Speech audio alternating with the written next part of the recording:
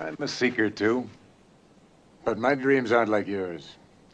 I can't help thinking somewhere in the universe there has to be something better than man. Has to be. Hey, this is Chuck Dixon, and you're listening to Signal of Doom. Well, for me, the action is the juice. I'm in.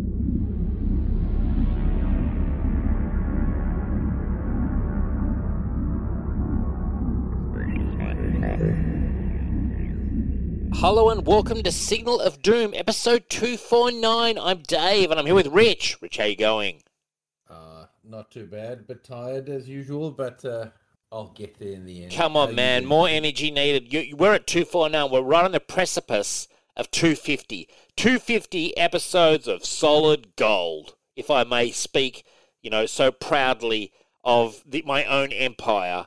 But 250 coming up of the flagship. And are we high in our own supply? And are we running with a bit of ego? Yeah, for sure. What do you think, Rich? I mean, I'm freestyling now. I'd like to be, but I'm too tired. You're too tired. I mean, right, Rich, so you're working 6 days a week, is that right? Almost 8 days a week, the Beatles song, but 6 days. Wowee. Yeah, well, everyone's getting this silly coronavirus now. Yeah, have you had it yet? How have you not had it? Seriously. I guess I'm just immune. But seriously, how have you not got it yet? You've been since the start of this pandemic working in that store with no time off other than when you were forced to. I don't understand it because it really, for those who don't know, in Australia and New South Wales, it is sweeping through the community at a rapid pace. Yeah, do you guys have to do rapid antigen tests before you go in for work or anything, or weekly or something?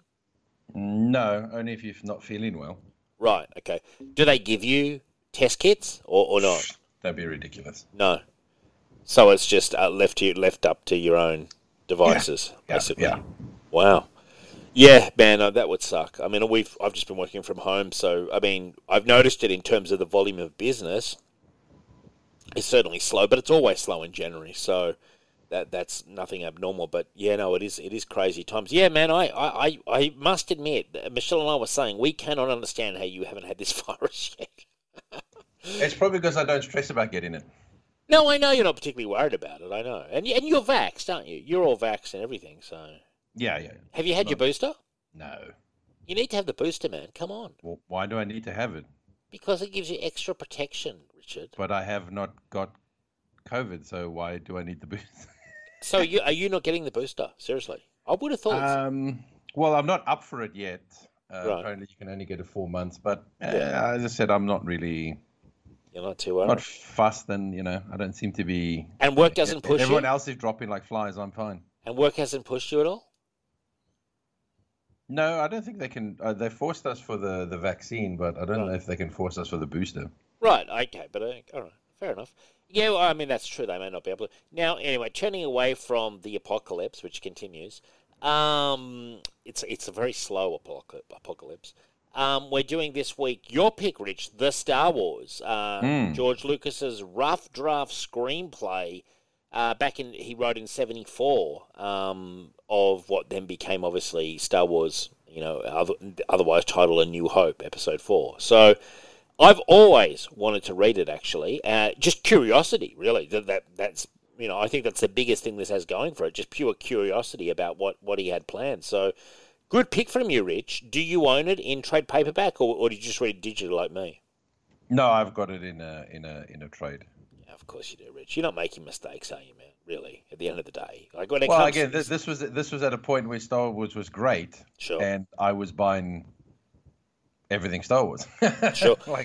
A lot of my money went to Star Wars, which it doesn't go to now. I did not know. See, I didn't know that you were such a heavy Star Wars comic collector at all. I did not know that. Or books as well. It just shows you how little attention I pay. Actually, probably I've probably been at your house and seen all these books and just totally not even noticed. Well, they weren't Conan, so you weren't interested. Yeah, I always liked looking at your trades and stuff, your comic trades. But what was I going to say? Oh my gosh, something slipped out of my mind. Oh yes, so it was during this run of this comic that the acquisition where Marvel announced that they were going to be publishing Star Wars. So Disney announced that Marvel would be publishing the Star Wars, and that was announced in the back of, I think, the Star Wars issue 6. So it was during this run. Yeah, that this is like one of the last Star Wars books that was done before the acquisition. And I remember Brian Wood kicked off a Star Wars series that was quite highly anticipated, and then that quickly got shoved aside because of the Disney thing. So, yeah, interesting. And didn't you say recently that Dark Horse are now going to be doing some young Star Wars product again? Yeah, they've got they're going to be doing a lot of the young adult stuff now. Yeah, they're not going to be doing any of the main stuff like it's just going to be what IDW are doing. And do we know how much? What's that site again called, Rich? How much does a Star Wars comic sell for these days through Marvel? Like, what's that site you had? The one that, the tracker. What was it called? Remember, I was going to do weekly reports, and then I totally forgot about it. Oh, Comic-Con, you mean? Yeah, I'm going to look it up now. Comic-Con. Let's have a look. Do you reckon that they're best? Surely they're outselling most books on the shelf. I don't think so. Really? Gee, if they're not outselling stuff, I'd be worried. I would have thought they'd be one of the biggest ones, like just the brand. Star Wars. I don't know. I mean, I would assume that maybe some people were buying the Star Wars book, which is the one that centers around Han, Luke, and Leia. That's what I'm talking about. But I don't know if too many people are buying maybe some people are buying Bounty Hunters. Okay, here we go. I've got it. This, unfortunately, these people are jokes, man. This Comic-Con, this is back in October 21. Come on, we're in January. All right, so Star Wars Dr. Aphra, issue 15. Does it give me? It has I don't know. It doesn't seem to have numbers next to it about how much they all sell. That's what I want. Jesus, they make it hard for you, these sites. How much is it selling? Well, I think, to be fair, I don't think I think they're trying to. Maybe it's conspiratorial, but I kind of feel like they're hiding a lot of the. But what's the point of doing the numbers if it's not doing well? Really? Okay. Well, you know how if something does well, then Netflix or whatever, PlayStation, Xbox, they'll give you the sales figures. Yeah. But as soon as something's not, then they talk in generalities of oh yeah, it was a top seller, or it was great. It sold more than, and you're like, yeah, but just give us the numbers. Yeah, everyone hides their numbers these days. It sold more than anything ever. How much? We can't answer that question. It was the biggest selling comic of all time. How much did it sell? We can't answer that question. Yeah, look, I can't work out from this site, unless I'm stupid, how much. When we were on it before, I could actually see the numbers. Now I don't see numbers. I just see a whole lot of bullshit. Yeah. And I see everything but a fucking number next to it. So yeah, we don't know. Unfortunately, it's rankings, so it's all ranked, but it doesn't give actual. We're not characterizing order levels at this time. Ranked comics will be separated by thousands of copies or as little as one issue. Rankings are most reliable for regular series issue in the middle of the charts. Orders for the highest sellers and first issues may tend to show variation. What? So they're ranking the comics, but they're not giving. Yeah, that's what they're doing. They're ranking the comics, but they're not giving sales numbers. Well, it's funny because if you go back, you can actually see numbers for from 1979 all the way through to I think 1985.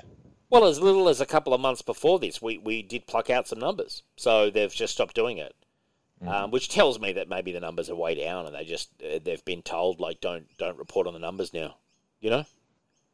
Yeah, as I said, I do know of a couple of people that are still interested in the Star Wars and the Bounty Hunter ones, but no one is really reading the High Republic and all that. And again, they keep telling me that Dr. Aphra is this amazing book and it's super popular and all that, but again, I can't.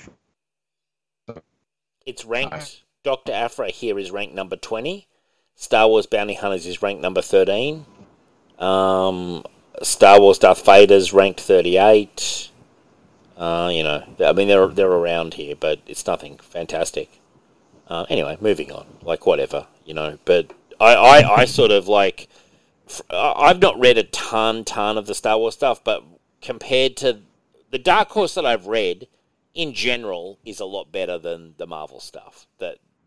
Marvel post Disney acquiring Star Wars. I've read quite a bit of that Star Wars stuff they've done, and outside of the original Darth Vader series by Kieran Gillen, none of it have I loved. I really enjoyed that Darth Vader series. I've got 2 hardcovers of it, but the other stuff I just dropped off due to absolute lack of interest. And Chucky Soul has been absolutely woeful as far as I'm concerned. Well, look, as I said, to me, I think it speaks volumes that no what did you say? Series out there. I find it quite damning that there's no comic book series out there of the new trilogy. Yes, good point. Yeah. Like when the first Star Wars movie came out, Marvel was already making comics after that. They were, yep. Right, and there was always comics in between those movies. But it looks like Marvel is only interested in either the High Republic or the actual Rebel era comics. They're not actually doing anything about the new sequel trilogy, which I just find fascinating. Well, I mean, I'd say there is reasons for that. One is that it was a mess storytelling wise, but the other is they just don't. They're told by Disney, stay away, because we don't want that area exploited. We want to exploit that eventually ourselves. We don't want to be tied into it. Not that the funny thing is, not that they would be, as if Disney wouldn't retcon the fuck out of whatever they wanted for a movie. Do you know what I mean? Well, But the funny thing is, when the first movie came out, the first sequel movie, they did have a couple of comics. Like there was a Poe Dameron series. There was. But what I'm saying is that, like, since the other 2 movies have come out, there's just no tie-in books really, like ongoing tie-in series or even mini-series.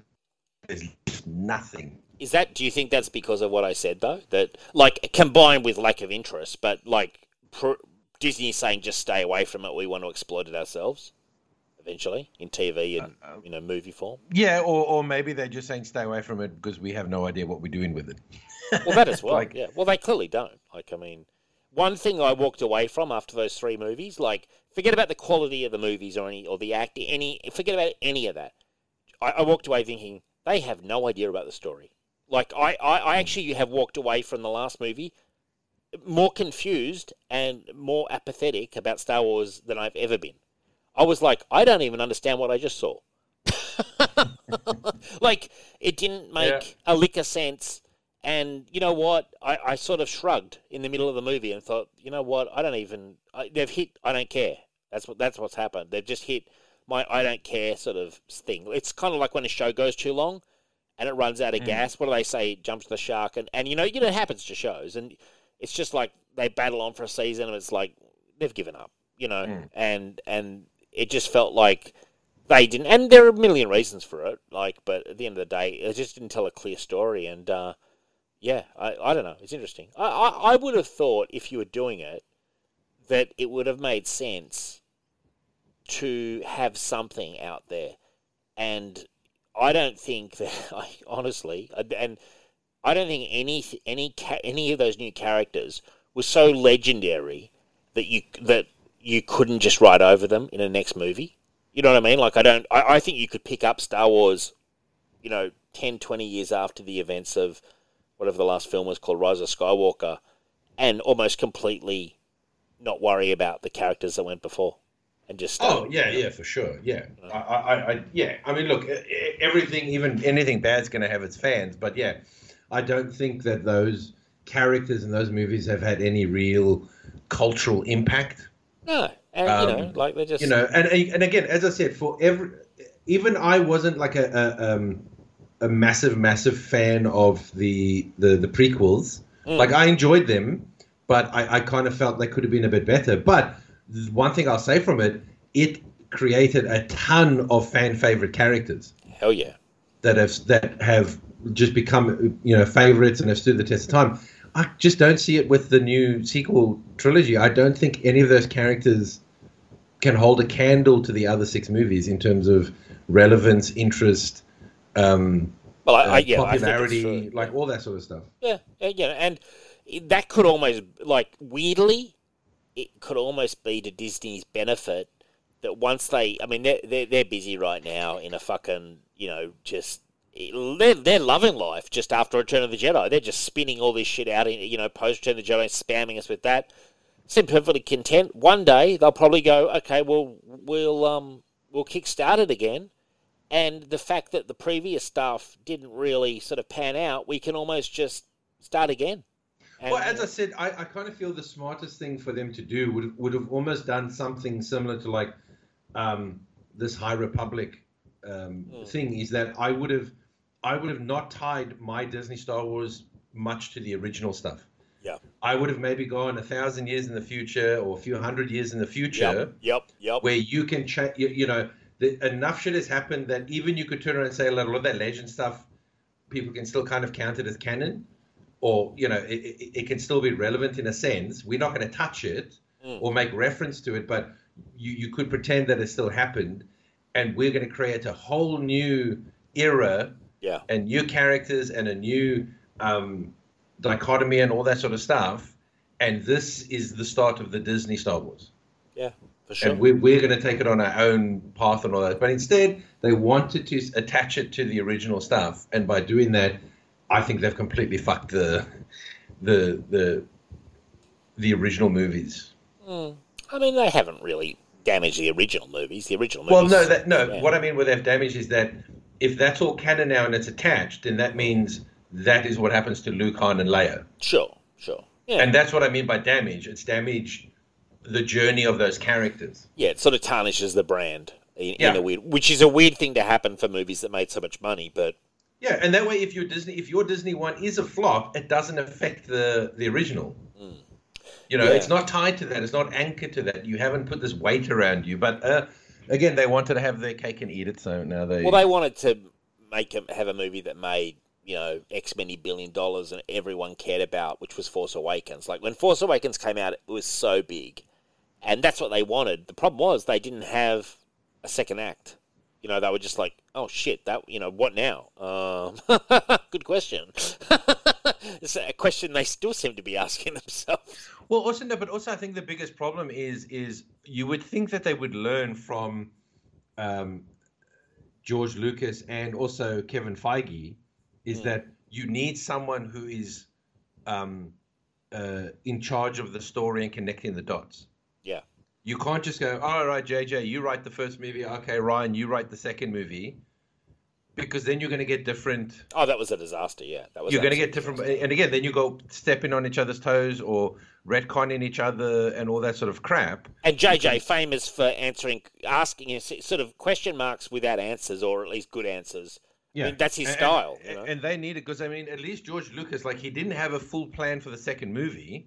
He wrote it kind of and made changes after the first movie. But because he wrote the first movie, he knows the direction he wants to take the second movie. Oh, for sure. And the third movie and so on. And so, except with Kevin Feige, with Kevin Feige there, and I know some people say, oh, but that's Kathleen Kennedy. Well, then she's not really good at her job.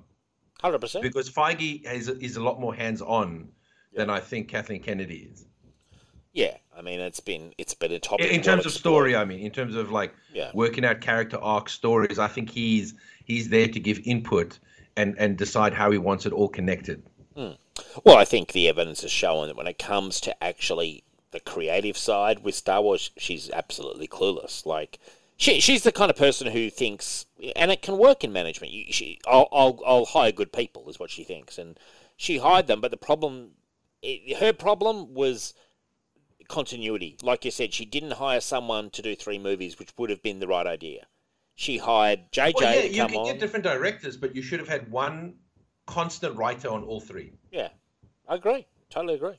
But instead, you've got an incoherent kind of mess, which will leave there because, I mean, let's face it, it is a train wreck, and that's why Disney have walked away from it and are busy plundering the post-Return of the Jedi world at the moment. Well, especially if you look at almost every single Disney Plus show. Pretty much all of them are taking place in that Mandalorian time frame, that 5 years after, except for I know they're going to do a High Republic one, but I mean, if you look at all the shows for Disney Plus in Star Wars, they all taking place in that 5 year after Return of the Jedi period, pretty much. And frankly, as a teenager, you know, that's exactly the period I wanted them to be doing shit back in the day. And I used to think to myself, why isn't there a Star Wars TV show? Why isn't... I remember these conversations in the 90s.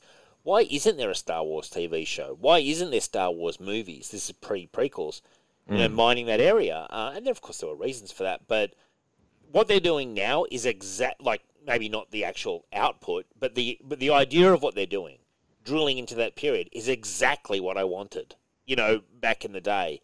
And I'm kind of happy with it now, but I'm not, you know, it is a shame that they have these other movies that take place 20 years after that are such a fucking mess. That you can't, as far as I'm concerned, I'm almost forgetting them. You know, they were so inconsequential story-wise that I'm sort of like, whatever, you know. Like, I don't even really understand what the whole point of the films was. But anyway, moving aside from that, we've got a couple of notable RIPs this week. And Sidney Poitier, very sad to see him go. I mean, he was he must have been about 90. A great actor, a legendary actor, huge inspiration in what he did in his career. And, I mean, really some iconic performances. To Sir With Love, In the Heat of the Night, The Heat of the Night. They're the two that come off the top of my head. Really, I didn't realize this. I was reading his obit. He directed Stir Crazy, the movie with Richard Pryor and Gene Wilder, which I love. I didn't know that he directed that. But I mean, I've seen To Sir With Love, which I loved actually as a kid, and also Heat of the Night, a great film. He was a good actor. Wasn't he also the original Guest Is Coming to Dinner? I think you're right. Yeah, I think you're right. Yeah. In the 60s, I think, was kind of his heyday as a film star. I definitely remember him being in Sneakers when he was older. Sneakers, and I think he was in The Jackal as well. Yeah, he was. He was a good actor, man. Like, really solid, good actor. Man, solid. And also, and I'm quite sad about this news. Bob Saget died in his sleep.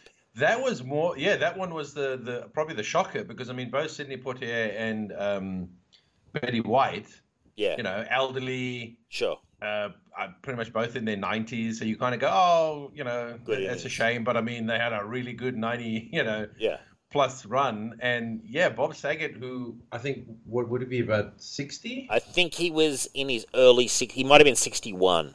Yeah. I loved his show. In a hotel room or something? He just died of a stroke, they think, in his sleep.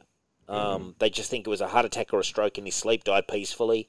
He was all packed, ready to go, and just the maid, you know, working the hotel, realised he hadn't checked out. They went into the room, and he was just he dead, and he died in his sleep. And very sad. I liked him a lot. He was a funny guy, man. Like, he had quite a dark stand-up routine, which I didn't even know about. I knew him from Full House, where I always loved him. Well, that was what was so funny about him, is that everyone knows him as this wholesome dad from the show, but then when he does his comedy stuff, it's like filthy and dark. It's hilarious, you know, and almost depraved in a way, which just was such a funny sort of. He was 65, by the way. 65. Yeah, no, I mean, he was good at what he did, man. He was a very solid guy in Full House for a lot of years. He was a lot of fun, actually, frankly. And I mean, it's a big loss to the comedy community, and RIP to him, and obviously to Sidney Poitier as well, who accomplished so much. Now, Richard, we always talk about show research, and I sometimes give you things that I know you don't want to watch, and you did Wheel of Time, and you did something else that I can't remember what it was. Boba Fett. Boba Fett is not that bad. But, like, there was something else I forced you to watch. But for the show, I sat down, and I by no means needed you to do this, because I took one for the team, and I watched Naomi, episode 1. And that was purely for show research purposes. And so I can give you a review of Naomi. Firstly, it's not quite as bad as what I expected, but I expected possibly the worst thing I'd ever going to watch. I don't know. It's hard to beat Batwoman. It's better than Batwoman, but that, again, is not saying much. I will give you what I think is a balanced review. Look, it is very light. Very light. It's very sort of airy-fairy, kind of like glossy in a way. Very similar to Stargirl in tone. I mean, this Naomi is just the world's most perfect person. And the actress is good. The story seems very lightweight. She's a Superman fan who runs a Superman fan site. And she lives in, I thought it was Portland, but it's called like, not Portlandia, but it's Port something. Like it's kind of like she lives in Portland, where Bendis lives. But it's not called Portland. It's a made-up city. I realised when I did some research. It's not as bad as I expected. I'd probably give it 5.5 out of 10. It's got like a little... she hasn't got her powers yet. It has a semi-interesting kind of like mystery angle to it. She's an adopted, which is why she likes Superman, because he's adopted too. She's not gender fluid, but bisexual leanings at least. She likes everyone. She's nice to everyone. She's perfect, Rich. Like, she's the world's nicest person, and she's just really chilled, and she's really happy with herself, and happy with everyone else, and just wants to uncover the mystery of if it was Superman or if it was like a... She's a Superman fan, but it feels like Superman... I was unclear. Is Superman a comic book character in the world? Because she's a massive comic book fan. Or is he an actual hero? And she's just a fan of the hero, which is what I thought it was at first. But then I'm like, why is she so sure that it's a stunt when it seemed like you only see side angles and shots from far away? It seemed like the Tyler, whatever you say his name, Kutchen or however the fuck... What's his name, Richard? The guy who plays Superman? It's Tyler something, yeah. Tyler something, yeah. It seems to be that Superman kind of appeared above the town. Look, anyway, it's very... I mean, in the comic book, she's in the same world as him. So, I mean, I would assume if you're doing a TV show and you're making it that Superman is her favorite character, then then she must be sharing a world with Superman. I know, but what's confusing Although is... in this world, does that mean that Superman has revealed his secret identity? How does she know he's adopted? I don't know. That's a good question. That's a good question. It seems like, when you watched it, it seemed like he was a comic book character. And she was just a really big Superman fan. I don't know. I don't know. Maybe I've not watched it, so I mean, I cannot answer. It was all. Although in your synopsis, it sounds exactly like Miss Marvel, which is yes, it's like depressing. It's like a combination. She's not quite as irritating as Miss Marvel. She's irritating, but not on that level. I didn't mind the actress. I thought she did a decent job considering what she's given, which is a painfully sugary kind of fucking story. You know what I mean? Like, this is a real sugary sweet story we're being fed here. Like, you know, and I almost gagged on it, but like pure show dedication. I burnt through it. And shout out to Michael Kellisham. I told him I was watching it, and he goes, "Take the gun out of your mouth, Dave. Think Bronze Age Batman. Bronze Age Batman." Well, can I just say something? You know what really pisses me off is I hate how these new characters get fast-tracked. Sure. Without having to prove themselves first. I mean, It's taken, Stargirl 15 years, give or take? Yeah. To get a TV show? Oh, yeah. You know, that's a character that's been around for 15 years and has been a fan favorite. Sure. When you use the term fan favorite, she has been a fan favorite for 15 years. Sure. You know, people wanted to see more of her. And yet, all these newer, shittier characters somehow get fast-tracked to their own and to the Justice League. Yeah. You know, in the comics almost immediately. Well, that's Bendis, man. That's just the Bendis contract that Naomi got fast-tracked into the fucking Justice League. Yeah, but I'm sorry. Someone at DC should have said, "No, Bendis, your character's not ready for Justice League yet." They're not. Yeah. No. Oh, they should have. Like, yeah, and I mean, she's so devoid of personality in that fucking Justice League that I just read with Bendis. Don't even get me started. So, look, Ines, I want to wrap this up, though, because I did watch it. I will watch another episode out of interest and show loyalty. I will give it another episode. But yeah, maybe it'll get a bit better. It was okay. Like I saw Entertainment Weekly or something gave it a B-. I'd probably give it a B- or a C+. It's right around there. It's sort of like I'm sort of more thinking about its target audience and how they'll latch on, and that's what I'm interested by, because it feels very lightweight with a very sort of thin concept behind it. Because let's face it, there's no classic Naomi stories. You know what I mean? Like, that's what I'm saying. Like, she's just fast tracked to success. Well, she's fast tracked, but there's not this great, reservoir of Naomi stories, and you don't watch and there's what there's going to be is a bit of a mystery about. She's kind of got a Jessica Jones mystery in the sense of like how did she get her powers and stuff, but I don't know. Maybe it feels like the show's probably a bit better than what Bendis did, frankly. And it's very sort of like. It actually, I said to Michael Kellersham, it feels like something made in the 80s, but not as a compliment, It felt very kind of dumbed down in every way. It was just sort of very bland TV, frankly. And the girl playing her actually helped the show, though. I will say that. She did help the show. She was doing a good job with some pretty mediocre material, I would say. So I'm giving it 5.5 out of 10. I will watch another episode, but after I said to Michelle, I said, "Are you ready to take a chance?" And she said, "Not really." I said, "How about Naomi?" And she said, "Who the fuck is Naomi?" And I said, "It's Bendis, a new character." She said, and I said, "New character." She said, "Not even slightly interested." Well, I just love that Bendis is so lazy. He's not going to bother coming up with a superhero name. No, he's so lazy. And while we're on the topic of Bendis, I want to do a quick fucking review. I didn't put it in. You should thank your lucky stars, Richard, that I didn't put in Weekly Comics Justice League versus Legion of Superheroes. I would have revolted. I read this. I'm doing it on Legion Outpost, which we were going to do last night, but we're doing next week. I would say one of the nadias of comic book writing. So bad, so appallingly bad, so not getting any characters.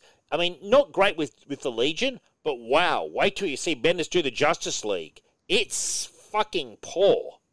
How about this line from Black Adam? Never forget the awe of being awesome. That's a line from Black Adam, Rich. Wow. You sure that's, did he confuse Black Adam and Billy Batson? Yeah, I'm like, wow, what the fuck has happened to Black Adam? No, Bendis has got his hands on him. He's really fucking... He's probably confused the two characters. Yeah, I read that and I was like, this sucks. And yeah, I mean, he really doesn't get the Justice League. And Naomi turned up and she's given like one line. She's got nothing at all to offer. But neither does anyone. Like, it's not exclusive to one character. It's Bendis, really lazy now. Really lazy. Really burnt out, obviously, too. And he just doesn't... There's one page, which is a double splash page. It's got every character imaginable standing around talking, and you can just tell that he should just give me a group shot, and I'll just dialogue it. And the dialogue is just, it's boring to read. You're reading these panels, and you're thinking, this couldn't get more dull. And I know it's Bendis trying to do what Levitz, etc. did back in the day with the Justice League, Justice Society team-ups, that kind of thing, but my God, they did a lot better. And having read quite a bit of that stuff in recent years, it's so much better than this. And, hey, 5 people out there, are there 5 who care about Gold Lantern, excluding Bendis? I don't think so, but, I mean, for some reason, he's given front and center stage. Another shitty Bendis character, Gold Lantern. Yeah, well, Bendis is like those people that create those Mary Sue characters. Yeah. When they write, I feel like he feels like he's living through those characters. Great. Like they're his characters, and so he needs to make them the most important, sure, or almost the face of the book in a way. Mm.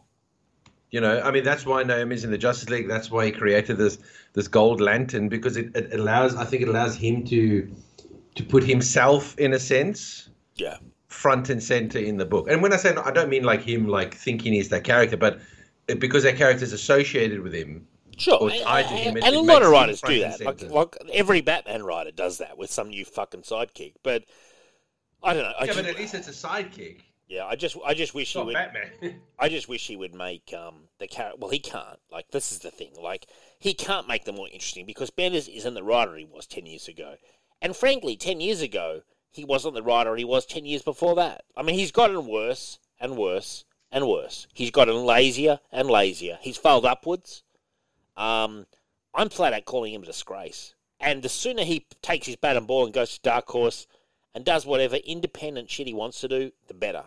Get him off DC, get him off Justice League, get him off Legion, get the fuck out. There's my response. Yeah, but you know what? I mean, again, he could do much better independently if he's working on his creator-owned stuff, because then there's no expectations for the characters. Yeah, do it. There's no do history it. and law that he can fuck up. Yeah, please do it, Bendis, because I read the 12 issues of Legion. If we did them on Legion Outpost, and it was boring, frankly. The first thing I will say is it was boring. But this Justice League was some of the worst written Justice League I've ever read, and it left me questioning any Bendis product on my shelf. And all my Bendis product is back from his alleged peak, back in Ultimate Spider-Man and New Avengers days. It left me questioning, do I even want to keep this shit on my shelf? Because I am so completely 100% over what he is doing. And it was a chore to read. It felt like it went for 100 pages. It was like 24 pages or whatever it was. It was terrible. And it was unprofessional. The artwork's good, Rich, but the artist is given nothing. I mean, it's terrible. And if that's his idea of a team-up or a versus book, I don't think he... And how about this? I just hope we can stop the darkness before it becomes ... too great. So it's like, well, thanks, Bendis. Like, yeah, we've read the Great Darkness Saga by Paul Levitz. It blew this shit right out of the fucking park. I mean, the Great Darkness Saga is like a huge monument, and you've just given an insect and tried to compare the two. And I mean, Bendis will tell you, he'll get on a word balloon, and he'll badger people and say how it's all sound great. And, people aren't just getting it. Like, this is a guy who lives in his own bubble. He only hears positive. It was terrible, and it was embarrassing to read. And I was a former fan. I'll frankly say this. I was a fan for years of Bendis. I supported many of Bendis' books. My shelf has got I've probably got 10 hardcovers of Bendis' stuff, and maybe even more, maybe 20. But the decline in quality over the last 10 years has been enormous. And I'm frankly questioning, was he ever that good? Really? Yeah, I don't think he was. I think he was overhyped, and we all liked it. And it was probably enjoyable for a time. It was a formula. It worked. But unlike some writers, he's lasted in that he's stayed on the big two. But the success of it, like as an actual product, I think has really, the quality and everything else has just fallen off a cliff.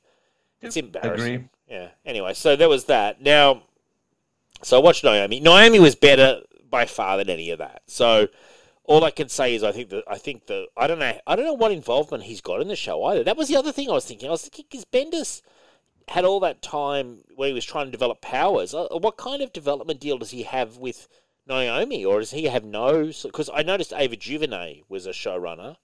It said created for television by Ava DuVernay and someone else. Well, put it this way. I'm sure to get some brownie points, he stepped aside. Why? Why would he stand aside?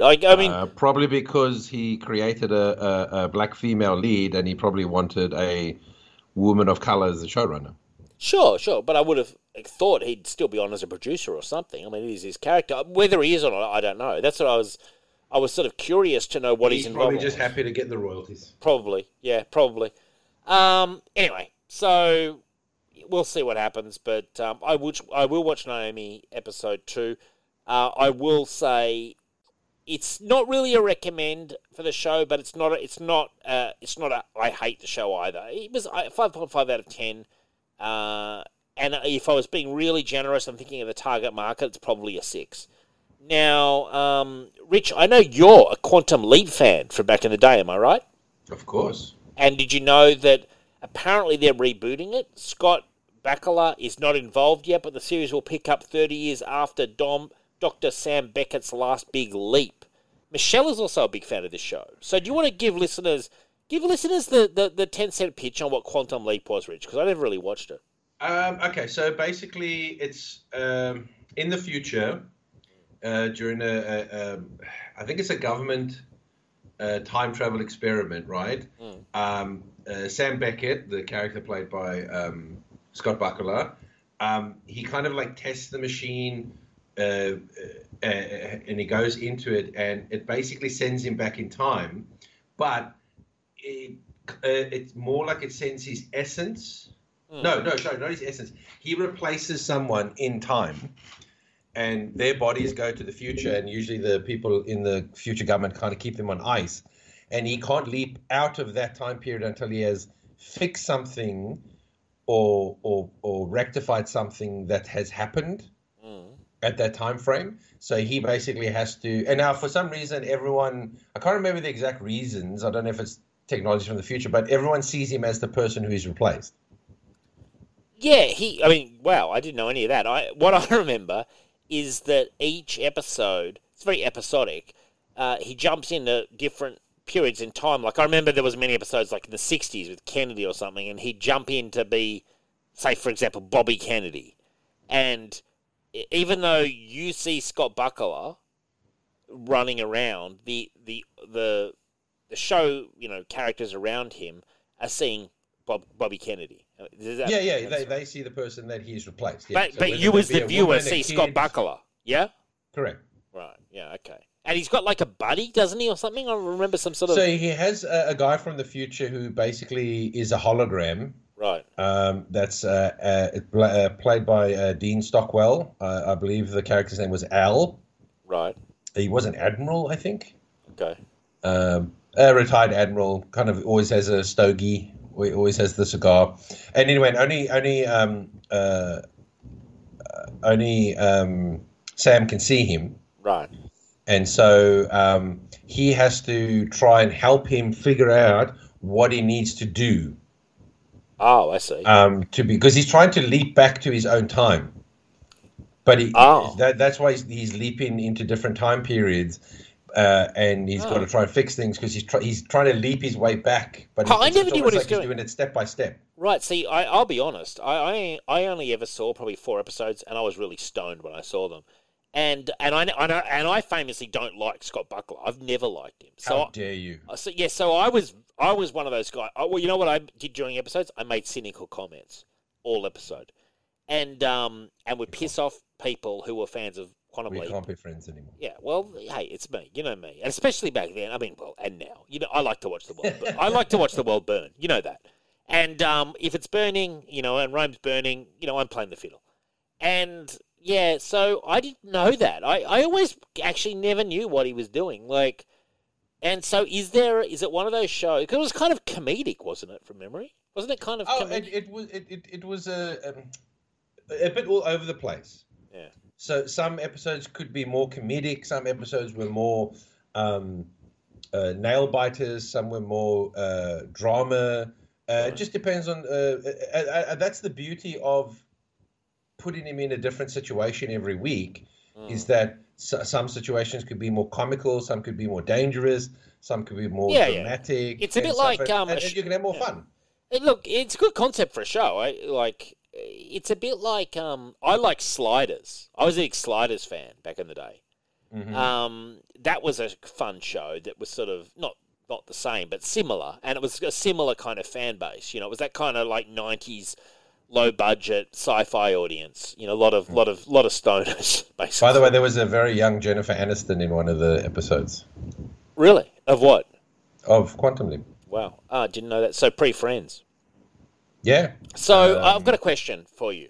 So Rich, here's my question. Could he go back and really far back, like back to like the dinosaurs or back to like ancient Rome? Like how far back do you remember him going? No. I mean, obviously the show had a budget. So he pretty much only went back to like the 1940s, 50s kind of thing. But again, his future, I think, was supposed to be in like obviously the 2000s or Right. Something like that, because obviously people had a very odd view of what life would be like in the 2000s. And did it wrap up, or was it just cancelled and like they never made it home or whatever? Like, did it have an end? I don't actually think it did. Maybe you know what? It's been such a long time since I've actually watched it. I don't actually remember how it ends now. Michelle's a big fan of it, and she was really happy to hear that they're rebooting. Are you on board for a reboot? Well, this doesn't sound like a reboot. This sounds like a sequel, which I'm not down for. You're not down for a sequel? I thought you'd be all over it. No, I wouldn't mind a reboot. Okay. And what I would love to see is I'd actually love to see Scott Bakula take the place of Dean Stockwell as the character Al, as the hologram. Right. Because Dean Stockwell was the older character, the retired admiral. Yeah. Who was helping him. So, an older Scott Bakula playing the hologram, taking over from Dean Stockwell, and then you get a new actor and you maybe, redo it. Because, again, more time has passed, you know what I mean? Like, sure. We know more things about the past and events and stuff, so you could have a little bit more fun with it and, and you know what, maybe you can mix it up because, you've got the budget and the special effects. Maybe you could even have him bouncing around future parts as well, like before... after his time, you know what I mean? Like maybe he winds up in the future and the past, and he's got to try and get back to his time zone. You could have a bit more fun with it. So I don't mind a reboot, especially if it's on an older property and you can do more with it. I'm okay with that. Now I've got apparently in '93, low viewership nearly did it in after its third season, but it lasted until '93. Then. The ending, it's got here the showrunner, Beliciaro, someone his name is, he was mapping out Quantum Leap's end. NBC hadn't decided whether to cancel or renew. So he wrote an ending with Beckett, which was Scott Bakula's character, choosing not to return home and instead continuing to jump and right wrongs. I wasn't going to write this is it kind of episode because I didn't think that Quantum Leap is finished, he told the Times in '93. So I wrote a show that gives some of the reasons he's been leaping around, but at the end it's wide open as to what he's going on to next. So so that's probably why I don't remember it having an ending because, he just basically keeps on leaping. Sure. Because I'm wrecking my brain going. I don't remember seeing an episode of him, finding his way back home, and it being like, oh, I'm done with it. I just kind of just remember the show like going on. Yeah. Did you ever watch Sliders? I did, but you know what? I don't remember much of it, honestly. I used to watch it because that had Jerry. Yeah, Jerry O'Connell. What's it, Connolly? Jerry O'Connell. Well, Jerry, and then it had the guy that plays the black guy, Gimli. Oh yeah, I forget what his name is, but the guy from Indiana Jones and all that. Yeah. And I remember it, and I remember that show because they were sliding to different Earths. Yeah, Parallels was awesome. Yeah, and some of them were similar, some of them were very different. Yeah, I loved all that sort of stuff. I do remember it, but honestly, I don't remember specifics. Yeah, I was a big fan of that show. And again, when I say big fan, I probably watched the first 2 seasons pretty religiously, and then after that, it was occasional episodes, and I caught up with some of it later on cable. I enjoyed it. I thought it was fun. It got really bad. The final season of Sliders is really bad. Like Jerry O'Connell leaves, he's replaced by his brother. Just like it's like wow. Well, that's why, in a sense, like I quite like the streaming model, right? In that, I think you can write shows now to end. Sure. You know what I mean? Like when it's not syndicated TV anymore, so you don't have to. Try and get 5, 6, 7 things under your belt of like 22 episodes and keep it going because the studio needs something. They could take that money and create a new show. Yeah, but I kind of miss it though. Like all those episodes of Buffy we got, and all those episodes of Xena. I'm glad we got them. We just didn't get 10 episodes a season. No, I know, but I mean, you remember the old adage: always leave people wanting more. True. You know what I mean? True. And the danger of keep going. Yeah. When you're running out of ideas or you start retreading or recycling. Oh yeah. Is you lose audience, and as I said, you always run the risk of sort of like tainting your legacy. Oh, 100%. Of if you go out with a bang, then I just think it's more memorable. You leave people wanting more, but it has a satisfactory ending. Oh, for sure. You know? I mean, that was the problem with Stargate. You know what I mean? I felt like Stargate. They wrote an ending, which is why I think it ended at season 8. But then they decided, no, we want to keep going, and then obviously they replaced. Keep milking it. They replaced Richard Dean Anderson with I can't remember the actor's name now. He was the actor from Farscape, right? The main guy there, and but it never had the same, you know. And then they introduced a new baddie, but you always kind of feel like tough to replace a lead. With like after the Avengers, you've taken me to such this high. It's really hard to ask me to come down. Sure. Even harder in TV. I know on NCIS, one of Michelle's favourite shows, recently Mark Harmon, who plays Gibbs, left finally. I think he's retired. And Gary Cole, an actor I absolutely love. And if you're going to pick anyone, I'd probably pick him. Tough job coming in season, God knows how many, probably 16, 20, something. But no, I mean, look, it's a high-paying job. So when I say tough job, I mean that's challenging. Replacing a lead on a show, it's equivalent to replacing. Oh my God, it is actually close to 20 years, 2003. Yeah, I thought it would be around there. It's similar to replacing Ted Danson on Cheers. You know, if they'd replaced Ted Danson, Sam Malone on Cheers, and just said, you know, you can replace Coach because he died with Woody. You know, but the problem... Well, you can always replace the side characters. Yeah, some. Yeah, no matters, and even if people like really love them, you can still do it. It's just that you can't replace the main... If you're replacing the main... And let's be honest, Richard Dean Anderson was the main actor of Stargate. And, you know, his name was... You know, he was excellent. Like... I don't know. But it's interesting. Gary Cole, Mark Harmon. You know, he's the main character. Yeah. And I kind of felt like Jerry O'Connell. He was also the main character of Sliders. Once you're replacing your main actor, the main focus point, it's really hard to. It's tough to recapture that magic or to keep people's interest. Unfortunately, I will that's say kind this: of what they identify with. I will say this: Gary Cole is probably one of the only guys, I reckon, who stands a chance. Gary Cole's fantastic. He's really good. He's really good. I've always liked him in everything, and I mean, look, the franchise is strong, very strong. So you know, but it'll be interesting, and I dare say they'll probably have Gibbs come back. Speaking of Gary Cole, I was enjoying him in the episodes of Chuck that he was in. Yeah, I tell you, a great Gary Cole show. American Gothic was one, but I tell you, and Gary Cole in Office Space. One of the best performances. Like, it's just so good.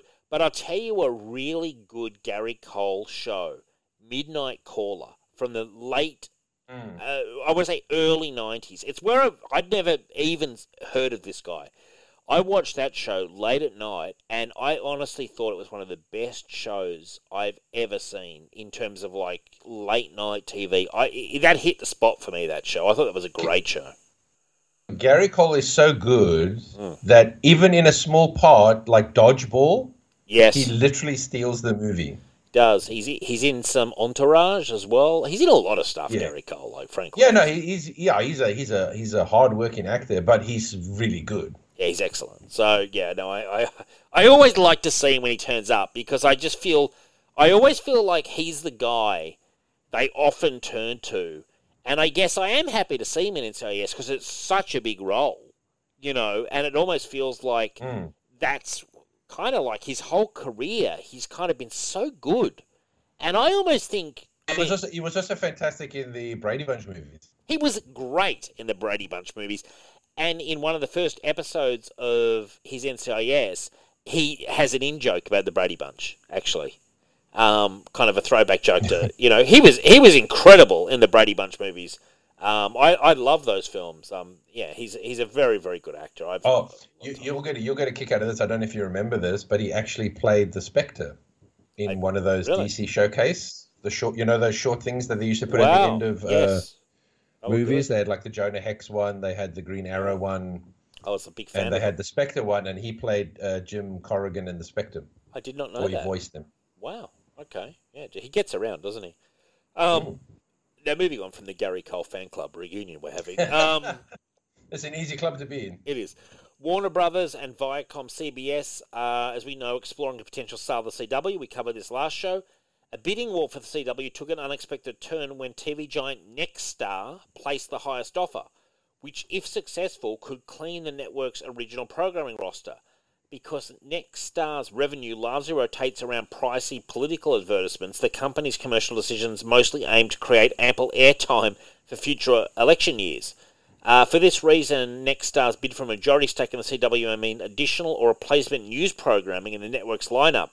According to a source at News Nation, the potential deal had Nexstar executives salivating over the prospect of news hours, political adverts and issue ads placed on the CW's scheduling, and apparently they're looking to outsource the TV production, so they would probably not do the in-house production of all the CW shows like the likes of Riverdale, Flash, Batwoman, fucking Naomi, fucking Legends of Tomorrow, all the CW stuff potentially could be gutted with this sale, which, you know, almost makes you think, why are they buying it? Well, the reason they're buying it is to have a channel, I guess, to promote all their political stuff. So, interesting.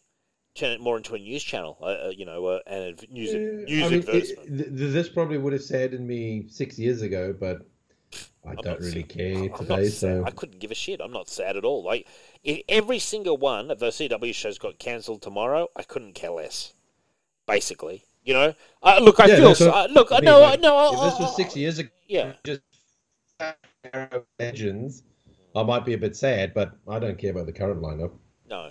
And look, one part of me feels bad for all the fans, because there are fans out there of it, but I don't think they're in such great shape either, those shows. I think all those shows are on the decline too. I think they've kind of had their peak, you know.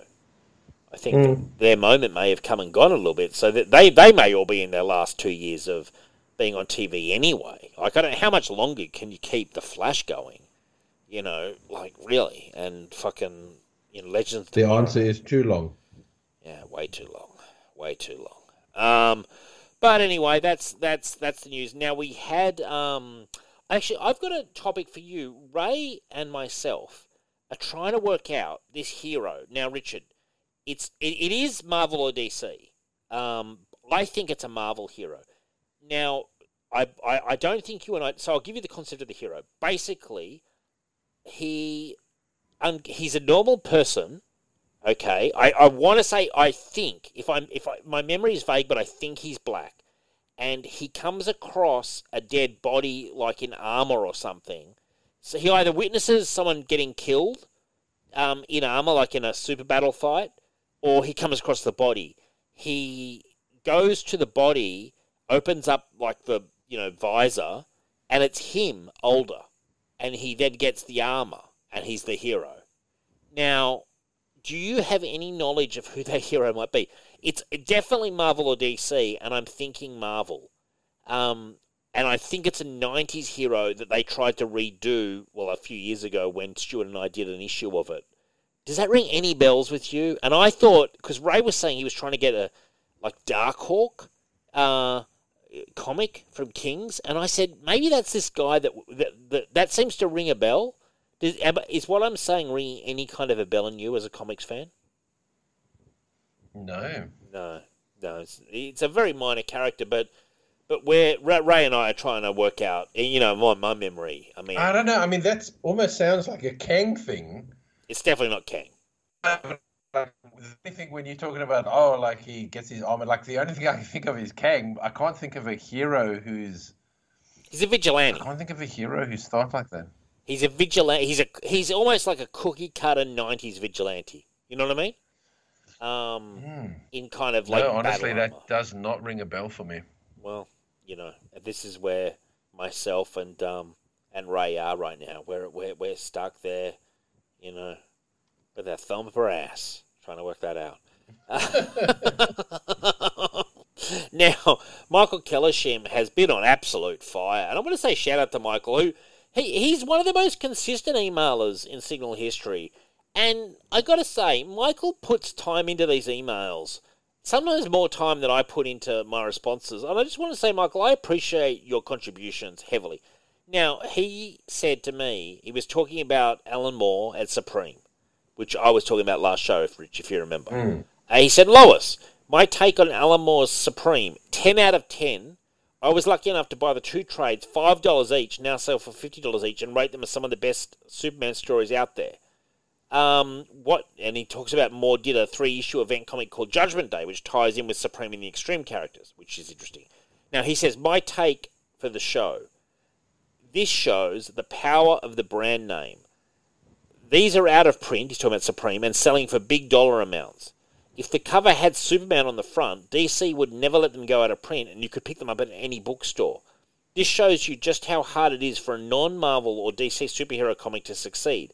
It does not matter what quality of art or writing a comic has. If it's not the same safe, familiar brand name hero, it goes out of print and fades from collective memory. How sad is it you could go to a bookstore and find plenty of Mariko Tamaki and Jason Aaron garbage. He hates Jason Aaron. And, you know, I'm opposite opinion, but he hates Jason Aaron. But these may never be on the shelf again. He's talking about Supreme. Sad. And I agree with him. Like, you know. Well, the problem is that it is sad, but sure. The problem is that the reason that so you can be successful being like independent or smaller, you just might not have the longevity. Sure. Because the costs money to keep reprinting things. Now, the bigger companies, your Marvels, your DCs, they can keep that stuff in circulation because they've got the money to print it. But I promise you, like, they would sell Supreme. They reprint Supreme even a couple of years. It would sell. I mean, the fact that something you bought for $5 can now go for $50. You know, I mean, the fact that you can buy it for $5 and then flip it for $50, it certainly shows that there is a demand for that character from the established fan base. But you know, people are always looking for new things to read. Yeah, so Rich, I know Supreme came out via Image. So do you think that has some impact on the reprint situation? Well, more than likely, because obviously Image doesn't really own the characters. That they publish. So, you know, there could be just something... Because, again, Image isn't really known for doing reprints, you know what I mean? No. Like, they've got a lot of successful stuff, but there's never any, like, reprints or Walking special Dead editions and stuff, and it might just have something to do... Yeah, but I think that is more... current. What's the guy's name? Kirkman. Yeah, I think that's more Kirkman doing that. You know, maybe bankrolling or doing a deal. Maybe Liefeld just isn't interested in doing that. Yeah, it just feels like it's just different because you know Marvel, DC, they own everything. Yeah. They've got it there. They've got the originals. They can reprint it as much as they like. It might just be something to do with Image that. I think you're right. I think you're right, Rich. I mean, it's just an interesting look.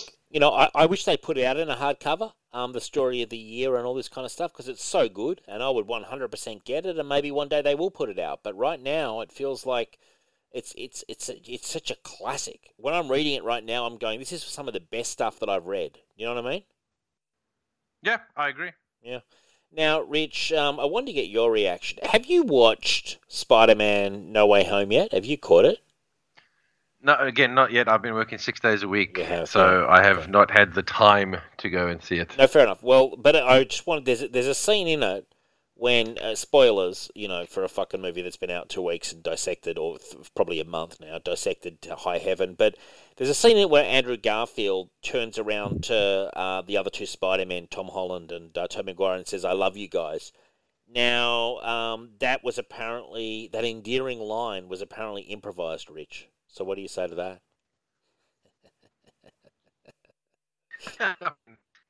What do you want me to do? I would have loved it if he'd said, I love the cash, because that's almost more true. You know, geez, I love the cash that comes with this gig. Like, how much do you reckon they paid him to turn up? 5 to 10 mil? No more than that, I'd say. Oh, I have no idea. I don't even know what Garfield is worth. Yeah. Well, I mean, I imagine they would have set their prices fairly high to come back. I would have. Like, you know, they're going for a reunion. They're going to need you. So you're going to set your price fairly high. I mean, Maguire's career's kind of stalled. And Garfield has got a career still, but it's not red Yeah, hot. but I mean, Maguire, Toby's like the oldest of them. He's been around longer, so yeah. I mean, when you get older, your career does tend to. I mean, unless you're a big name star, Yeah, your star does tend to wane when you get old. that's true. You lose the looks, Rich. You lose the puppy face. You know what I'm saying? The puppy eyes. Now turning to our new segment, which I'm very fond of calling Fett-a-thon. Yeah, Rich, I've just got to say that this Boba Fett in the Book of Boba Fett, Episode 3, is the most cuddly, most friendly, most nice version I could ever imagine Boba Fett being, and none of that is a compliment. You know, Yeah. Boba Fett was always a badass, and his whole reputation and popularity was that. For some reason, which I struggle to understand, they've just gone so far away from that I don't recognize this character. And I'm puzzled because I want to like the show. I do like bits of the show, but the core of the show, Boba Fett, with his little assistant, is starting to annoy me. And I'm like, this Boba Fett is a pussy compared to the original Boba Fett, who would have probably just blasted him. What's your take on it, Rich? Considering what I've just said about Boba Fett. Well, I mean, look, I said this last week, and it hasn't changed this week. This is not the Boba Fett show I'm looking for. You know what I mean? Like, it's he's just so much better in Legends. Like, I'm not. As I said, I'm not interested in a Boba Fett redemption arc. No, I'm interested in Boba Fett the badass. Yeah, I'm interested in the Boba Fett who doesn't take no shit from nobody, gets the job done. Do you know what I mean? Like, this is a show where he's getting his ass handed to him by no-name random sand woman. He's kind of been shown up by these other people. He's been taken by surprise by a Wookiee. While he's in, and I don't understand why he's continuing to get back to tank because of his injuries. Why? Because of his injuries. What are you saying about a back to tank? What's the problem with a back to tank? Tank maybe one time, but he's always in there. It's just ridiculous. It makes him look weak. It's an opportunity, and then he's got to get saved by the Power Rangers. And I don't know. Again, this is not the Boba Fett of my past. Mine either. The Boba Fett that pulled the gun on Bosch, the Boba Fett that captured Han Solo, the Boba Fett that was told no disintegrations. This Boba Fett is just an out and out pussy from Pussy Town. Do you know what the Boba Fett from Legends went on to do? I don't know. Be cool. Reform the Mandalorians. Yeah, well, that would be something good. That's way more epic than this one who wants to be a lovable crime boss. Yeah, exactly. He wants to be a crime boss, but he wants to do it legally. It's like, it's all this honor crap. Like, look, I mean, Boba Fett has his own honor system. You know what I mean? And yeah.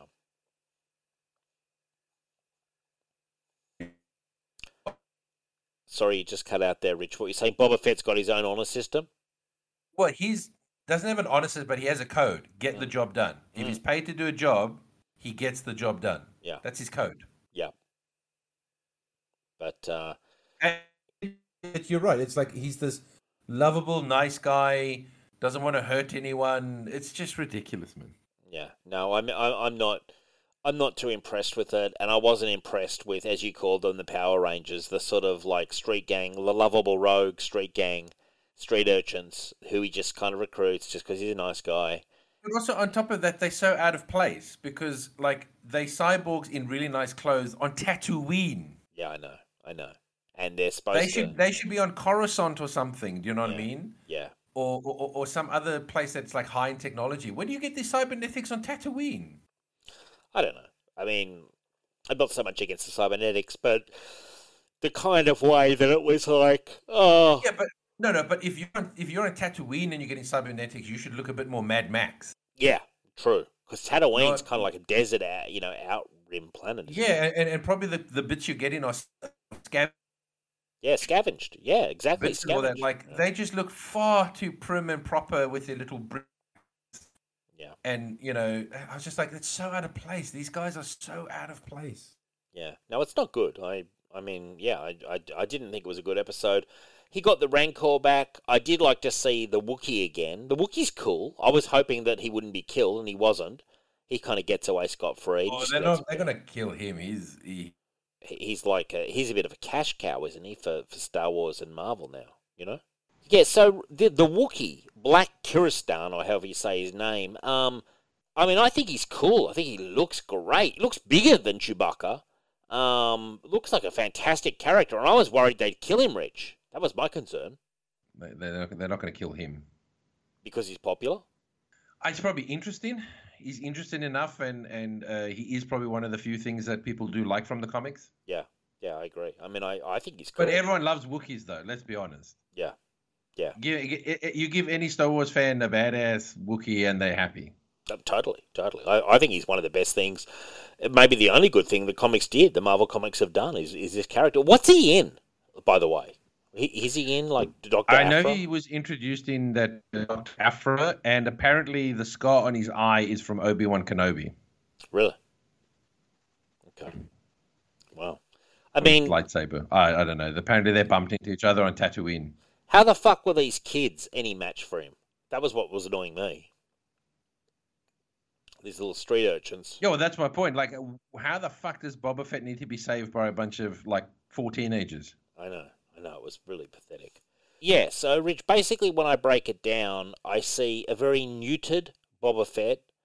I see a Wookiee that's interesting, and he's interesting as much for his mystique as anything, quite similar to the original Boba Fett.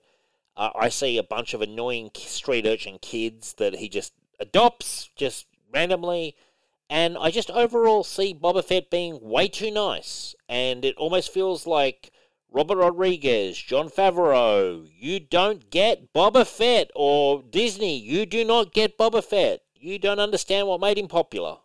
How do you feel, Rich? Like I said, if Jon Favreau being the writer, I'm actually shocked that this was actually written by him. Yeah. Well, who knows how much studio pushback there was too, because I get the feeling that maybe Disney have really, really, really said, let's tone it right down for Boba Fett, Well, again, it is a Disney Plus series, so... Yeah, so... And I do want to do a shout-out if listeners are wondering about the sound quality in this episode. Rich and I have had serious technical issues, so Rich is doing a God's work. He's on his phone, so the audio from his end won't be the normal caliber we get, but it's technical issues that are plaguing us. I believe it's to do with the weather. We do struggle sometimes. So, Rich, thank you for putting in the extra effort tonight. It is appreciated. But, Boba Fett, I'd have to say right now, the last night's episode, 4 out of 10. I thought it was very poor, frankly. Yeah, 4 out of 10 seems generous but fair. Yeah, and interesting, I will say this, some great visuals. I love it when they flash back when he's in the Bacta tank on the water planet, whatever planet that's called. I'm sure you know what it's called, Rich. When he's the young Boba Fett. I loved like the Rancor coming, but then it was like he's cuddling the Rancor and just wants to be its best friend, and again it's Boba Fett. My problem wouldn't be having this character who loves all these things if it's the fact that it's Boba Fett. Boba Fett was a lone gunman, bounty hunter, badass, no attachments. And now it's like Boba Fett, 5 years later, has just turned into the world's biggest pussy. There's a reason why in Legends there wasn't any real, solo Boba Fett stories or books. It's because they wanted to keep the character's mystique and only sort of tell bits of his story in as maybe a B or a C plot. Sure. In other arcs and stories, because again, you got to keep a bit of that mystique of the character. Less is more. Yeah. And I tell you who I don't think much of. I like the actress, but the actress playing his little offsider, What's that character called, Rich? Because I've got to say, it's the most dull character of all time. Her character's name is Fennec Shand. Got to say, I think we could have done without her. You know, like, I really don't think she adds anything to it at all. Like, good actress, but the character is just meaningless. It's just like a sort of cipher. Well, what annoys me about that character is that she's basically just there to tell him what to do, which is really annoying. Because it's Boba Fett, he should know what to do. He's been playing the bounty game, dealing with crime lords and bosses. Yeah. His whole life. So the fact that he needs her to tell him what he should do is just ridiculous. Oh, it's crazy. Like, yeah, she's like, yeah, she really guides him and stuff. But it's like, do we really need this character? Like, it just feels really superfluous. And I like that actress. You know what I mean? I think she's giving a decent performance in a very unchallenging role. Like, I mean, it's just take the money and run.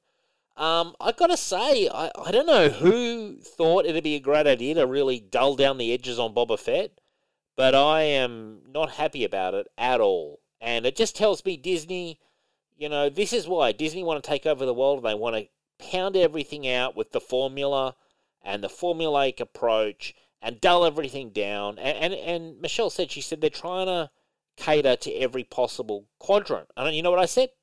Was Star Wars not popular enough already? You know? Like, Star Wars was pretty popular. Star Wars has always been popular. Yeah, it was pretty popular already. I don't think they needed to dull down Boba Fett to make Star Wars more popular. I would say this to head of Disney. You made a mistake. You dulled down one of the coolest characters, and you seem kind of clueless. Like, you kind of don't really... If I didn't know this was Boba Fett, I wouldn't pick this being Boba Fett in a million years. And stop taking their helmet off, because the only times the show is saved is when he's got the helmet on and actually looks cool.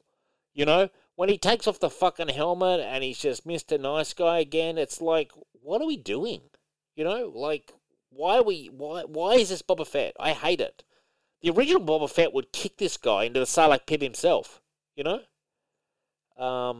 It's lame. Yeah. It's really lame, dude. And it is a lame Boba Fett. And I said that from like the first and second episode, so this one just, for me, just reaffirms. Yeah, this is the one what I've been saying.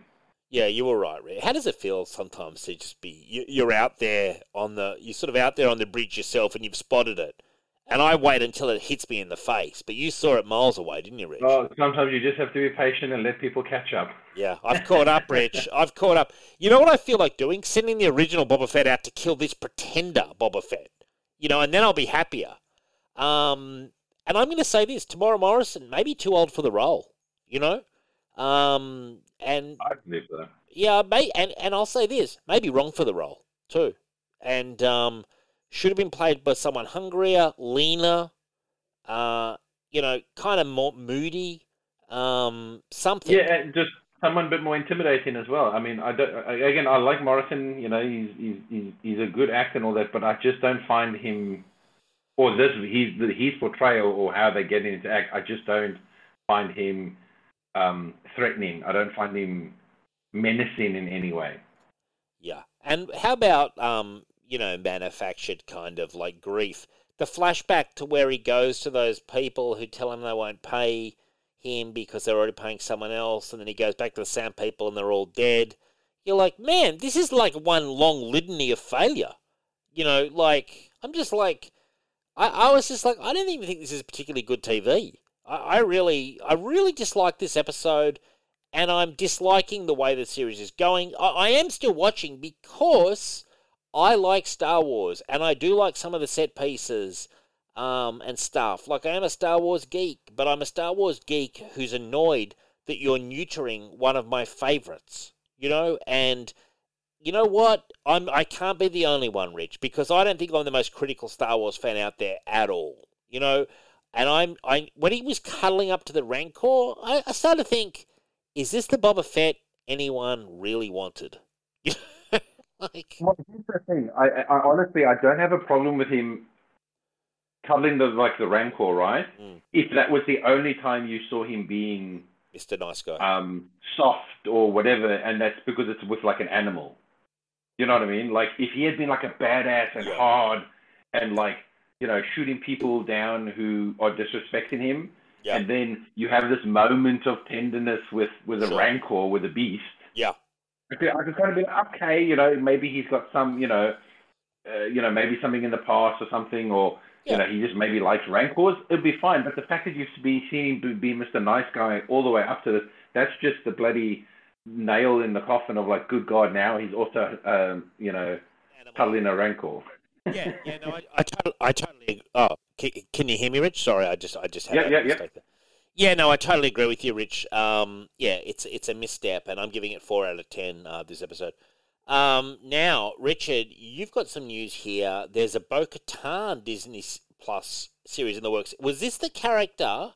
Let me try to remember. Played by Katie Sackhoff, am I right? Yeah, that is correct. Wow. Now, again, my massive lack of knowledge of Legends, but remind us again. I know she turned up in Mandalorian, and she's a fan favorite. Give us the 10-cent pitch on this character again, Rich. She's a character that was introduced in the Clone Wars cartoon show. She was the sister of the Queen of Mandalore, who was at one point was a love interest for Obi-Wan Kenobi. And she's basically been trying to find the Darksaber to become the leader of the Mandalorians, to become the new Mandalore. That's basically the 10-cent pitch of the character. But I just think it's hilarious that we're going to have 3 TV shows now centered around essentially Mandalorians. Well, they are popular, but so we got the. Yeah, but again, this is the typical thing of you're diluting your thing. Yeah. They're like, oh, Mandalorians are popular, so I can have 3, 4, 5 TV shows. Like, you're like, come on, guys. Like, this Star Wars is such a big world. Yeah, it's true. It's like, hey, you like the Mandalorian? Have Boba Fett. And you like Boba Fett? Have fucking Bo-Katan. Like, and who the hell was the other character that turned up? There was someone else played by Rosario Dawson who I always get confused with. Who was that? That's fucking hell, just put me on the spot now. Someone else. Ahsoka Tano. Who's another sort of Clone Wars character, isn't she? Yes, she was introduced in the Clone Wars animated. Right. Okay. And you're one of these guys who said the Clone Wars is actually pretty good, aren't you? It's a show that got better as it went on, yes. I got to be honest, like, and this is showing my own snobbery. I've tried the Clone Wars and I try Rebels. Honestly, and this sounds awful, but the cartoon aspect kind of, I struggle to maintain attention for some reason. I don't know why, but I'm enjoying it, and then I suddenly notice I'm not paying attention. I find the live action stuff kind of more gets my attention for some reason, and that's probably a failing of me as a viewer, but I'm not a huge fan of their animation style. I don't know. It just doesn't grab me. Like, I always want to like it, but I just find it like too kiddie almost, like the animation style. True, but that's why I said the Clone Wars does get better, because the Clone Wars, story-wise, it does start off very like kiddie. It's a bit more almost aimed at children. But as the show goes on, the storytelling actually becomes a bit more serious, a bit more complex, and a bit more darker as well. So it's a show that definitely gets better in the later seasons than the earlier seasons. Cool. And funnily enough, the kind of like ironic thing is that surely it all leads up to a very bloody conclusion, because just Order 66 comes down. So, it's like at the end of those Clone Wars, I mean, doesn't the Emperor just flip a switch and every single one of the clones just goes nuts and kills everyone? That's in the end of the Clone Wars, and they cover it in the start of the Bad Batch. Right, okay, yeah. So it's kind of set for a fairly bloody conclusion, which is, I find, always quite fascinating. I will say this. There was recently, I think last week, there was a Comixology sale on Star Wars product, and I picked up, Jimmy Terzis has been telling me to pick up all the Empire Legend stuff. It's called The Empire. And I picked up 3 or 4 Epic collections, Rich, called The Empire, which covers a whole stack of stuff, which I'm pretty confident you would have read. Dark Horse stuff. Because they most of it. Yeah, so he said it's really good. So they had them really cheaply, and I thought, screw it, I'll just pick them up, and I just picked them up. And I thought, yeah, and because I want to do that volume 2 of the Legacy at some point. I reckon that'd be interesting. I'm interested in a lot of Star Wars, but I just wish Disney would do it a bit better. They just don't, though. They just have to make it kind of like they just not dumb it down, but they just take all the edges off it, and it just is really kind of like meh. It's really sort of like it's a thing, it's a product, we can sell stuff. Disney's definitely going more for the quantity aspect than the quality aspect, in my opinion. Yeah, definitely. So Bo-Katan live action series, is it, Rich? Yeah. And I believe so, yeah. So yeah, we're gonna just have another Mandalorian with a fucking Darksaber. Like, really? Okay. Oh, well, he doesn't have that. The actual The Mandalorian. Yeah, the match is. I pay so little attention to the Disney stuff. I'm trying to remember his name now. The Mandalorian. That's his name, isn't it? That's the name of the show. Sure, but that guy, he's got the Darksaber, doesn't he? Because didn't the guy from Breaking Bad have it at one point? Yes. So he has it, but at the end of season 2 of The Mandalorian, he winds up with it. So now there's obviously they reckon there's going to be something happening between him and the Bo-Katan character because she wants it, but apparently she can only get it through like killing him or something like that. So, like she has to, which I don't quite understand because he didn't kill he didn't kill the what's his name, Admiral or whatever the hell he was, who had the Darksaber. He didn't kill him to get it, so I don't understand why she has to kill him to get it. Well, to acquire it, I guess. He's not going to give it to her, Yeah, but then just fight, and you just have to beat him. But apparently, according to him, he says that she has to kill him. Right. And I was like, well, that doesn't make any sense because he didn't kill you. I don't know. I don't care either. I don't know. As I said, I don't know if maybe they haven't really thought that through. I'm not. At the end, I'm not. I'm remembering a scene. Din Djarin, that's his name, Din Djarin. Okay. Jesus Christ, it took me a while to remember that. I'm remembering a scene, Rich, and tell me if this is correct. There's a scene in The Mandalorian where the guy from Breaking Bad, Giancarlo Esposito, whatever his name is, he cuts a spacecraft that comes out. He cuts it with the Darksaber and comes out. Is that from The Mandalorian? I have this. I got his name, Moff Gideon. At the end of season 1, Mandalorian shoots down his TIE fighter. Oh, right. And you think he crashes and dies, and then sort of like the post-credit scene is he cuts himself out of the wreckage with the Darksaber. Yeah. But at the end of season 2, did he die? Did Luke Skywalker kill him? No. He's captured by the Mandalorian. Oh, okay. By Din Djarin. And so who has the Darksaber? Din Djarin, the Mandalorian. Oh, I see. Right. Okay. But that's the thing that Katie Sackhoff is Bo-Katan has been trying to get. When she's introduced, he needs to kill Moff Gideon to get the Darksaber. She says, I have to kill him.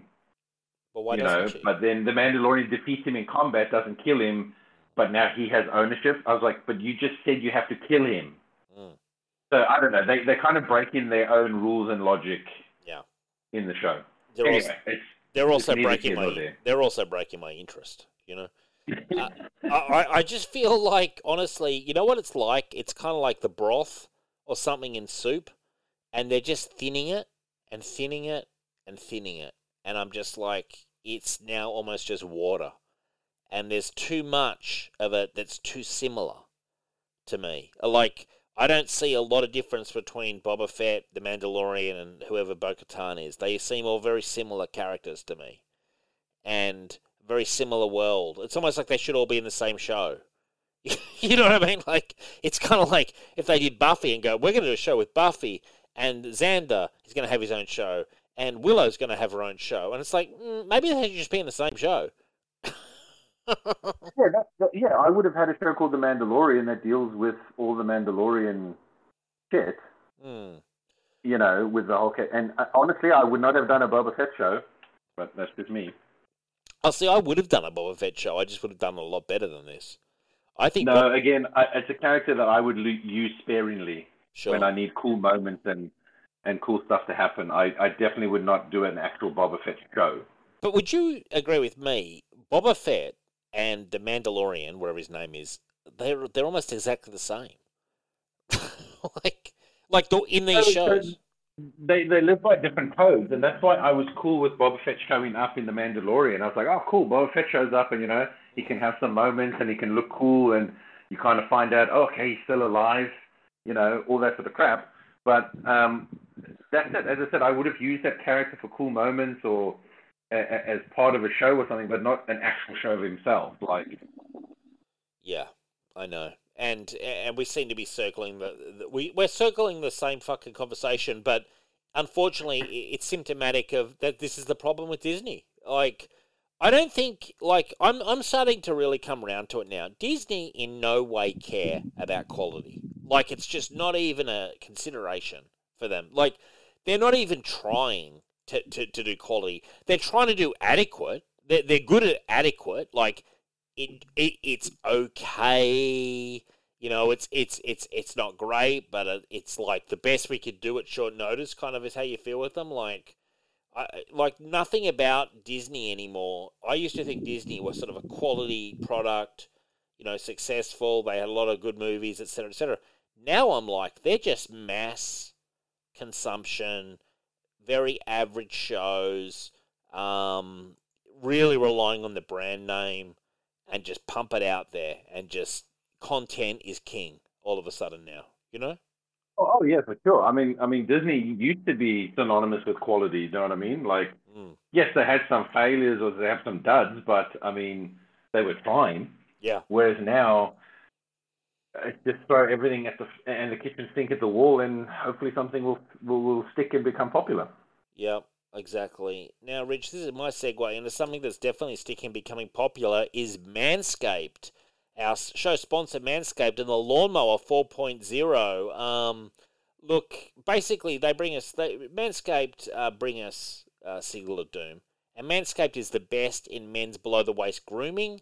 They're champions of the world, Rich. They offer precision-engineered tools for your family jewels. And they just launched their 4th-generation trimmer, the Lawnmower 4.0, all across Australia and New Zealand. You heard that right, the 4.0. Join over 4 million men worldwide who trust Manscaped with this exclusive offer, Rich. 20% off and free worldwide shipping with the code SIGNAL, SIGNAL, at manscaped.com. And I mean, Rich, I've said before, the sex life has taken an improve. It was in a decline. I was in a decade-long slump. You know what I'm saying? And it was pretty much like, can this ever get energized again? And it has. The shaving has been fantastic. And all I can say is I've gotten the thumbs up from my partner, and I really recommend to go to manscaped.com, type in Signal, and get 20% off and free shipping. Your balls will thank you. Richard, are you getting similar reports? I've not been in a 10-year slump, so no. But it is it's probably one of the best ones I've ever used compared to other shavers. Yeah, well, that's important. Yeah, I mean, I recommended it. I've recommended it to friends. We've had friends and listeners jumping on, and I want to say thank you to those people. And look, you know, girls out there, get it for your boyfriends. Seriously, get it for your husbands. You know, it's a fantastic product, and it helps reduce nicks. The trimmer reduces the risk of ingrown hairs, reduces the risk of grooming accidents, foot odor. Rich, I tell you what, I'm shaving my feet now, Rich. I'm shaving my feet, and I've never felt more alive. Seriously, right. I'm a weapon with this thing. You know, I'm a weapon. I'm looking for things to shave now.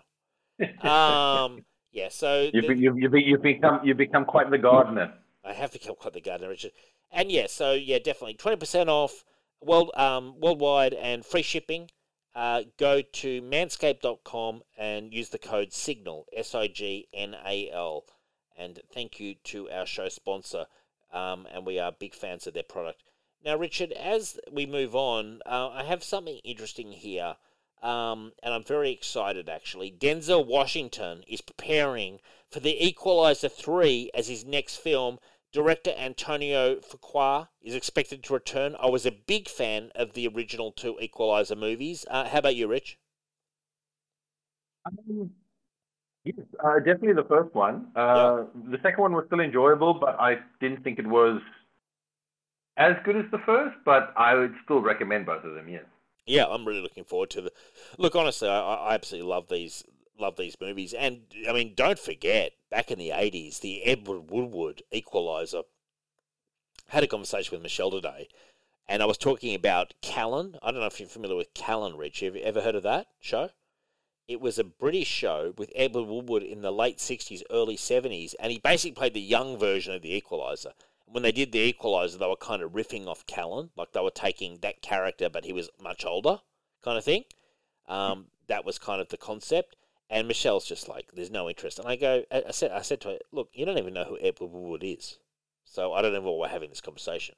And she's just like, She's like, you started this conversation. I started it and I'm ending it. And I just said, dismissively, kind of like pretentiously, I said, you don't even know who Edward Woodward is. And I just, with that downward inflection, and I just shut the door. I was like, this conversation is over. We're done. Yeah, and but she was like, I don't want to know. It was another fine moment in our career. Now, something I'm very excited by, Richard. Ed Brubaker is joining Batman Caped Crusader, the animated new show coming that's supposed to be kind of like almost like a sequel unofficially to the Batman animated series. He joins Bruce Timm, J.J. Abrams, and Matt Reeves in the animated series. I think Ed Brubaker in the corner of this show is a real gift. This guy's worked in Hollywood for years. He was a writer on Westworld. He had Too Young to Die. He's now got this. I am so excited to have Ed Brubaker, who, by the way, Batman animated series was a massive reason he even got into writing comics and writing Batman comics. So I think he's well suited. What do you think, Rich? I hope he still got it. What was that? I hope he still got it. Brubaker? Yes. Well, I mean, when's the last time he's written Batman? Well, he hasn't written Batman for a while because he's been doing all his independent stuff, all those Reckless books and Criminal and everything. I know. That's what I'm saying. I hope he's still got it. I hope he can still tap in and tell a good Batman story. I'm sure he can, Richard. I mean, I'm a bit worried that J.J. Abrams is on it. Yeah, I'm a bit worried about that too. Yeah, J.J. is not a plus at all. He's not. I hope it's one of these things where J.J. is just an exec producer, or one of his billion things he does with that fucking bad robot company. Fingers crossed. Yeah. No, I think Ed Brubaker will be fantastic. And I was saying this years ago. I said they should do an animated show and get Ed Brubaker to write it. Like someone who gets the character, someone who's current, someone who, this guy's had nothing but hits for the last 20 years. He hasn't put a foot wrong. He's been doing his criminal stuff. It's the crime genre. He did all those great Batman stories, all that great Gotham Central. This is a guy who gets it. This is a guy who has Batman in his DNA, and I am so pleased. It's probably the most excited I've been for a Batman product in some time, and I think they needed it, and I think they've gone to the right guy, and I just think that the only way is up because his Batman run is fantastic. Ed Brubaker on Batman was absolute gold, and don't get me started on his Catwoman run. We all know what I think of that. It was probably my favourite comics of all time. Is Catwoman run. Ed Brubaker's Catwoman run. I mean, I could do hours of analysis about that. It would probably bore everyone to tears. But I'd be happy, and I guess that's something important.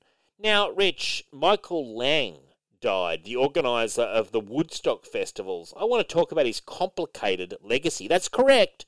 I said a complicated legacy. Are you familiar with this character, Rich?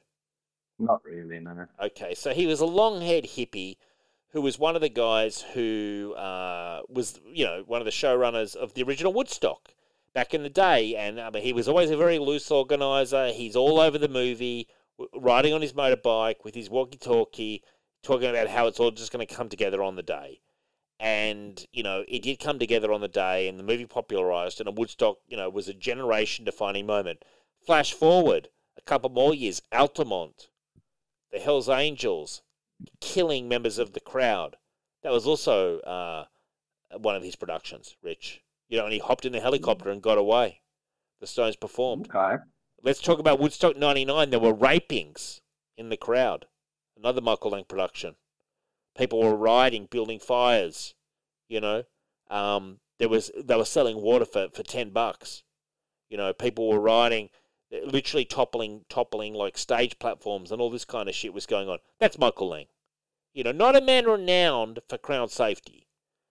A guy who profited off the Woodstock name, who only 2 years ago was trying to do another Woodstock thing but couldn't get the permits because of the massive lack of organisation. Are you sensing a pattern, Rich? Yeah, sensing a definite pattern.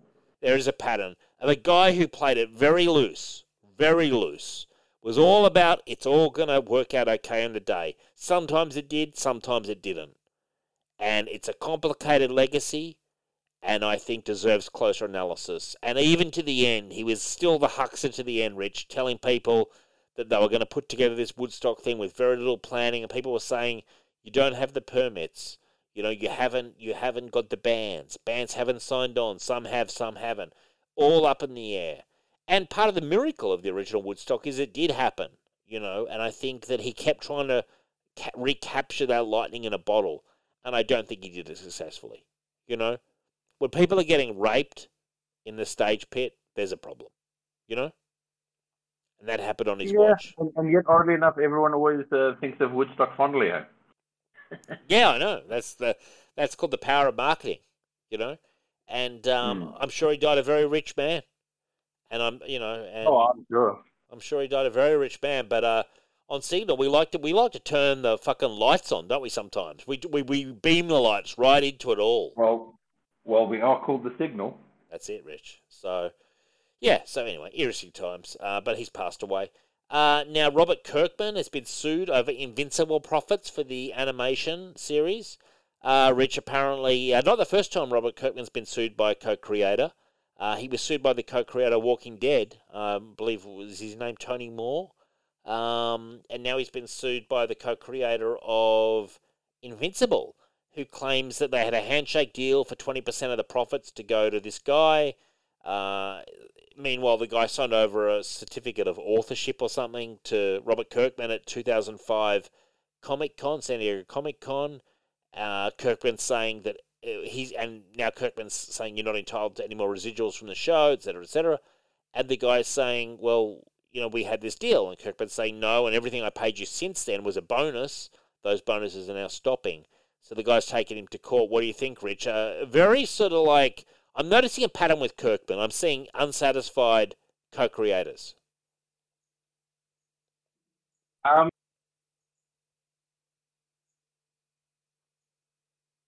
You there?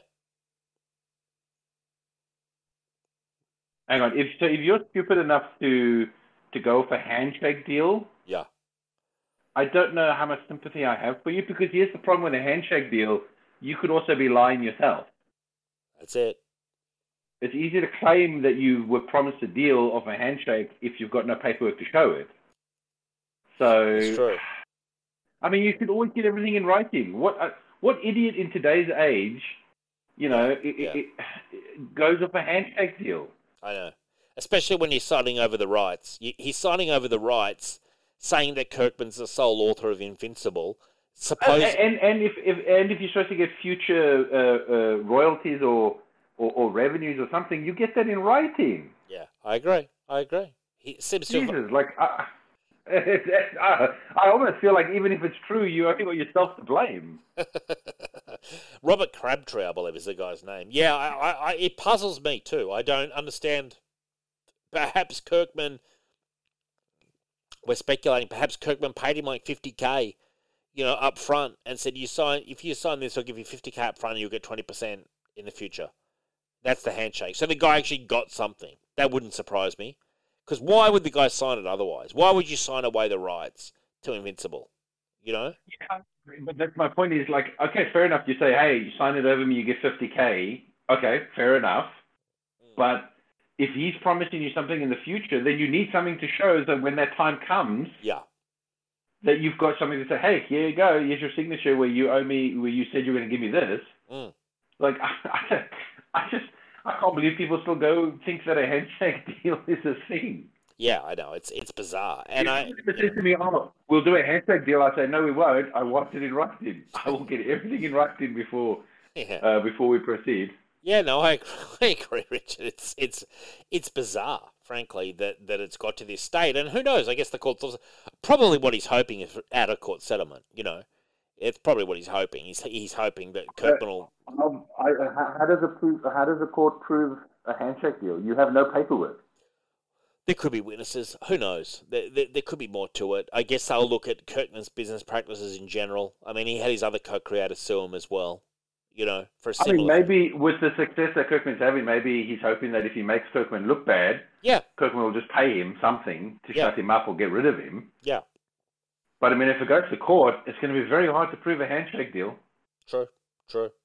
Yeah, indeed. And we'll keep on. We'll stay on the story, but it's another Invincible. It's another Kirkman creator deal that's gone sour. And one guy's laughing to the bank, and that's Robert Kirkman. He's laughing all the way to the bank. But that's the thing, though. But here's the thing: if Robert Kirkman has more faith in his stuff, and he believes that it can succeed, and he says to a guy, "Hey, I want to buy you out," and that guy doesn't believe, he'd probably be like, this thing's not going to be successful to go anywhere. Yeah. Give me my 50,000 or whatever. Yeah, you can have it. This piece of shit's not going anywhere. And then it turns out to be a massive success. It's the same. Like when CD Projekt Red, they wanted to make the Witcher games. They paid the writer for the rights, and he just signed it because he never thought it would be successful. Yeah. He was like, oh, video games, who gives a shit about that? And then it turned out to be a massive hit, and then he decides, oh, no, you owe me more money. Yeah. Because it's popular. So it could also be one of those things where someone did sign off their shit, it could be, and then now regret it because the thing that they thought wasn't going to be popular turned out to be massively popular. Definitely. Although he'd be stupid. 2005, was Walking Dead already on air?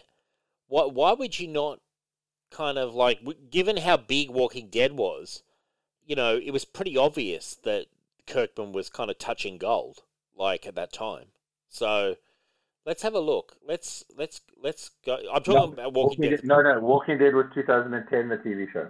Right. Okay. So that TV show, and that was really when mainstream caught on to Walking Dead. I know it was big in comics, but mainstream caught on to Walking Dead when it became a TV show. Okay. So it's prior to that. So it's early. It must have been early on in the piece for Invincible too. Yeah, because he did Invincible not too long after he did The Walking Dead. Yeah. Yeah, no, that's right. Well, for a long time it was concurrent, wasn't it? Yeah, you're right. The series Walking Dead premiered on October 31, 2010. So that was 5 years before that. So anyway, well, we'll have to stay on the story, but I find it very interesting, and there's probably more to the story than meets the eye than we're hearing right now. And as I said, it could just be that Kirkman's more savvy and has more faith or can read the market better.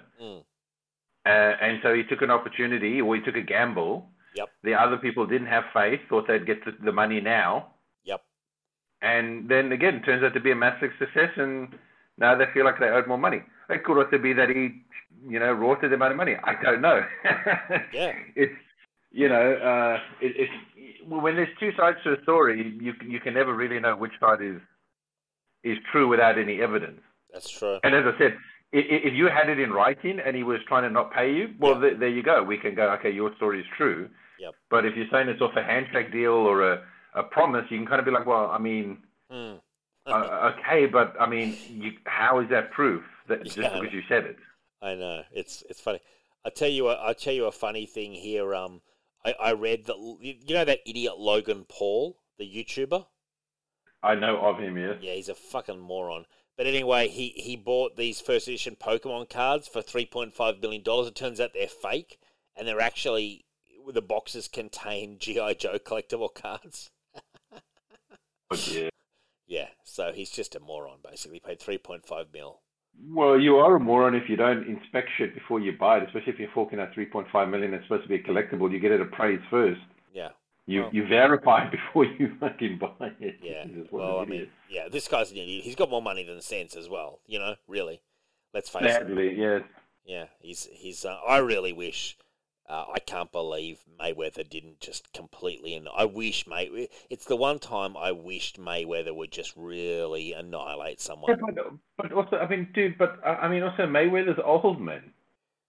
Yeah, like he can still fight. He's not. Yeah, but he's not in his prime. Is my point. Sure.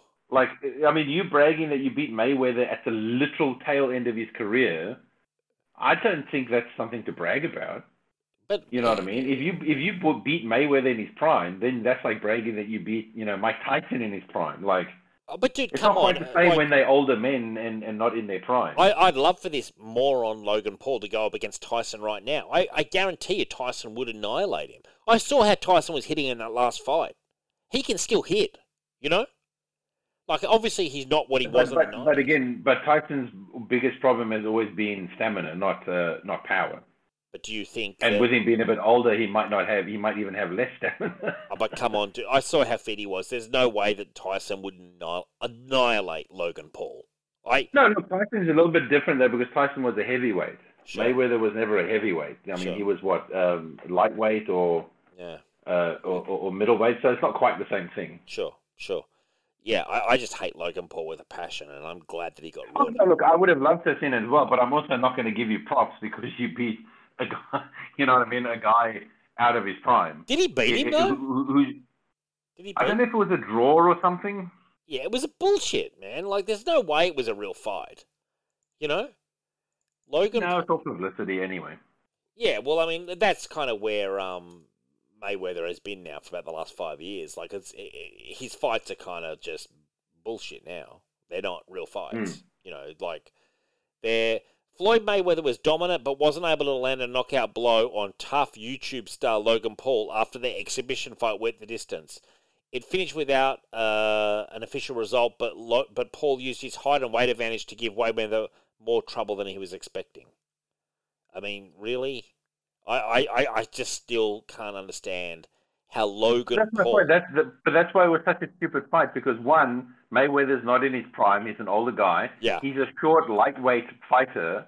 You know, Logan Paul does have the weight and the height on him, and that's why they have divisions in boxing. You know what I mean? Like, yeah. I don't know. It's stupid at the end of the day. I pray that Logan Paul would have the balls and stupidity to challenge Mike Tyson, because I guarantee you Mike Tyson might actually kill him. You know? Oh, I would love for him to do it. Look, I'll be honest. I've always kind of enjoyed Mike Tyson's fighting, and I would pay to watch that, because I saw how Tyson hit in that last fight, and he was hitting. That guy he was fighting took some decent blows, man. You know, he didn't go down. The guy did not go down. I know it was called a draw, but it was a bullshit exhibition fight. But he was knocking that guy, and I can't see Logan Paul. Logan Paul has a glass jaw, you know, and as most people fucking do who go into a boxing ring who are not professional fighters, Rich. Most people would get annihilated by Mike Tyson. You know what I'm saying? Like, there's very few people in the world. You'd have to be a hardcore professional fighter to stand a chance against Mike Tyson, even right now. Mike Tyson would annihilate Logan Paul, and I would pay to see it. You know? He may kill him. Oh, yeah, for sure. Yeah. So I pray to Jesus that Logan Paul, who's now out $3.5 million, thinks he's going to have an easy fight against Mike Tyson. He's going to find Mike Tyson a very different proposition, you know? So, yeah, I mean... Yeah. Anyway. But he would never... unfortunately, he's not stupid enough to challenge him. No, he's not quite... He's just not quite stupid enough. That's the thing. Like, he's almost stupid enough, but he's not quite. I thought Mayweather was going to do it, but he's a clown now. No. You know? I think he's stupid enough to want it, but I think he's got smart enough people around him saying, "Yeah, you don't want it." Yeah, you don't want it. You want to walk away from that fight. You do not want Mike Tyson coming for you, because Mike Tyson's a loose unit. If you're talking trash to Mike Tyson it may end up very poorly for you. Yeah. Actor Bill Murray reveals more information about his Ant-Man and the Wasp Quantumania role, clarifying he's not a hero in the film. I did not even know he was in the film, and it's possibly the only good thing I've heard about this film. I can't stand Ant-Man and also the Wasp. Really, yeah, I hope he's the villain, like the main villain. Yeah, well, he is, I think, Rich. So you're gonna have. Well, he hasn't said. I don't know if he hasn't said he's the main villain. He just said he's not playing a hero. Yeah. Well, I imagine. So don't forget, in the first Ant-Man movie, obviously you had Michael Douglas as Hank Pym. Yep. And they had Michelle Pfeiffer as Janet, and obviously they had Lawrence Fishburne as Goliath. Yeah, ringing a distant bell. Yeah. So I'm thinking he's just clarifying, saying, no, I'm not playing an old hero like that's been established. Right. Like a retired hero, but it doesn't necessarily mean that he is the main villain, though. But I hope he is. God, I would love to see Bill Murray play a villain in a movie like this. Well, it'd be more interesting than anything that Ant-Man has ever done. So yeah. Bill Murray, he's fantastic. That's what I'm saying. Yeah, I mean, he's actually good. Bit of a recluse and difficult to deal with, but fuck, I love watching him in movies. Yeah, I couldn't care less if he's a recluse. I'd be a recluse too if I had to deal with constant Hollywood bullshit. Now, some news here. I'm always on the alien scene, Rich. China's Yutu-2 rover saw what appeared to be a strange cube-like object on the surface of the moon from afar last month. Now that the rover is closer, Rich, it turns out it's just a rock or a boulder. That's probably that can you should take that as a lesson, Dave, because that's the ending to most of these alien stories. It's just a rock, or it's something else. I was convinced that it was some sort of government installation or perhaps alien installation. You recall I was speculating on that, Rich. I thought we may have found the birthing chambers. I think we're also relying on the Chinese government here for the facts, and they're not scrupulous when it comes to fact. If they were the first people to discover alien life, the Chinese would let you know. Maybe. Yeah, maybe. There was a news item about Obi-Wan and his Ben nickname. I read it, Rich, and I feel dumber for reading it. It basically said Obi-Wan is like Ben. And I was like, okay, I mean... No, so they said old Ben is like Obi-Wan. It sounds like Obi. Which I'm like, okay, sure. If you really need to stretch, if you really need to reach, make sure you loosen up. Make sure you get limber before you try and reach that hard. Yeah, exactly. Now, Richard, I'm a big fan of Dying Light, the video game. Remember that game? I love that game. Yeah. Now, the sequel is going to take at least 500 hours to fully complete Dying Light 2, and roughly 70 to 8 hours to finish the main story and all its side quests. What does that mean? Like, they say 500 hours, but then 70 to 80. Like, I don't understand. What's the difference? The main game and all its side quests, that's the game, isn't it, Rich? No, the way that it's written is a bit weird. I'm assuming that they mean 500 hours to fully complete, as in every single side mission. Yeah. Small thing, hidden collectibles. Yeah. All that sort of crap, and then 70 to 80 hours to finish the main story, and not all side quests. No, it says and all its side quests. I can't. But then, what's the 500 hours? I don't understand. I don't know. I really don't know. Like, regardless, I'm looking forward to the game. I'm looking very forward to it, and I'm, bring me back to that world, because that was a world, Rich, that I was living in. Remember the parkour? Remember I was saying to you I thought I could do parkour at that time? I was saying to Michelle, I was looking at buildings going, I could scale that. She's like, you cannot scale that building. And I was saying, I think I can do it. I was that in tune. I was that in tune with it, man. Seriously. I was living that game. Remember, do you remember how much I was playing that game? That way of thinking is why we have PSA for children, that they don't play this. I was looking at buildings, structures. I could jump it, I could do it, I could climb it, I can see the handholds. Michelle's like, you cannot. Seriously. got a bad. I agree with Michelle. Got a bad knee and a bad back. You're not climbing up a fucking building with your bare hands. Interview with the Vampire details. Director Alan Taylor from big budget dramas like Game of Thrones, Mad Men, and The Sopranos will direct the show's first 2 episodes, while also coming aboard as an executive producer.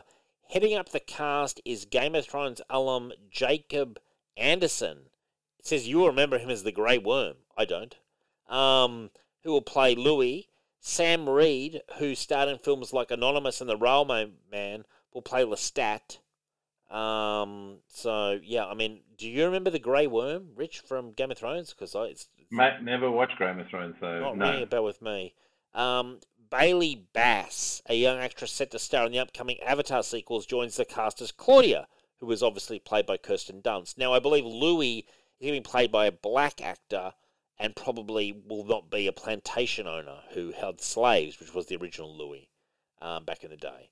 So they're making a few changes. I'm looking forward to it. I mean, I love those books. I know you don't love those books, Richard. There's something wrong with you internally that you don't like vampires. No, I think there's something right with me internally. Now, Rich, you'll be excited about this. They're doing a gritty remake of The Fresh Prince of Bel-Air. Because, of course, they are, Rich. That was always what we wanted in the 90s, wasn't it? Like, watching Fresh Prince thinking, you know what, this should really be? Gritty. Yeah, I wish it was more realistic. Yeah, like, I wish there was more drugs and guns and alcohol and, shit. It's just too lighthearted and fun. It's just too fun, and everyone's just having too much of a good time. So, I mean, I tell you, I used to love that show. I was a big Fresh Prince fan. Obviously, Will Smith was enormous in that show. It was great. The Uncle Phil... Well, that's what made him, really. I mean, I know he had the community career, but the Fresh Prince is what made him a household name. Oh, 100%.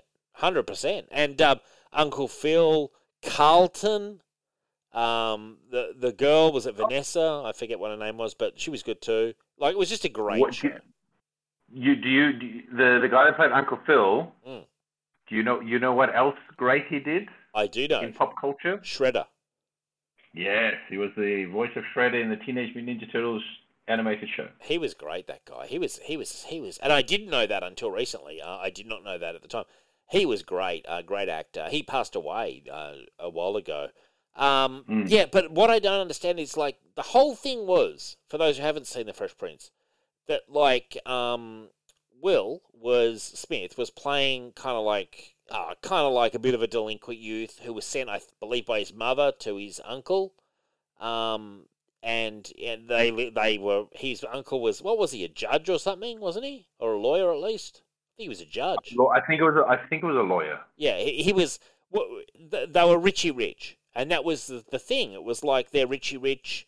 And they're, obviously all black family, very aspirational, and it was like fun. And he was kind of like, it's that typical fish out of water. Yeah, he's from the hood, sure, right? And he's now living with these rich, upper class, oh daddy, oh mummy, siblings, relatives, and he, you know what I mean? He's that fish out of water where he doesn't quite fit into that world, and that's where the hilarity ensues. Totally. What we didn't need was it to be like, oh, let's Fresh Prince of Bel-Air, let's do that meets The Wire. Yeah, like, oh, come on. But that's what I said to you. I think we had this discussion the other day. I do not understand this obsession with gritty. Why does everything have to be Breaking Bad, Game of Thrones, you know what I mean? Why can't we just have some fun shit as well? Like, why does everything have to be dark and gritty? Yeah, totally agree. By the way, Michael Kellershim emailed me reference to my calls for treason charges against the Superman writer who did that horrific thing to Superman. He said, treason for whoever cleared that publication. The rot starts at the top. Comics need decent editors. Resurrect Denny O'Neil. Someone toss his decaying corpse, into the Lazarus pit. Meanwhile, Action 1 sells for over $3 million. Wow. Well, let me tell you something. You can't try people for treason that are not there. When he says they need better editors, no, they actually need editors. Gotcha. Good point. I don't believe those people have editors. I don't think there's any oversight going on at fucking DC and Marvel, honestly. There's nothing going on at all. Andrew Garfield said he pestered his agent after being turned down for the role of Prince Caspian in the Narnia movies to find out why, and he's leading to his agent telling him it's because they don't think you're handsome enough, Andrew. So, I mean, look, he obviously went on to find fame as... I mean, he's certainly not as good looking as Jake Gyllenhaal. Yeah. Did Jake Gyllenhaal play Prince Caspian? I don't think he did. Did he? I'm sorry, Prince Caspian. I think it's the Persia. Yeah. I mean, either way, the guy that played Prince Caspian was also quite handsome. So. He was. He was a dreamboat, Rich. Elvis Costello says he's going to stop playing his controversial song Oliver's Army Live and urge radio stations to stop playing it. Interesting story for those who know the song. It has... It's because it has the N-word in it. Yes. But there's an interesting story which he explains to that.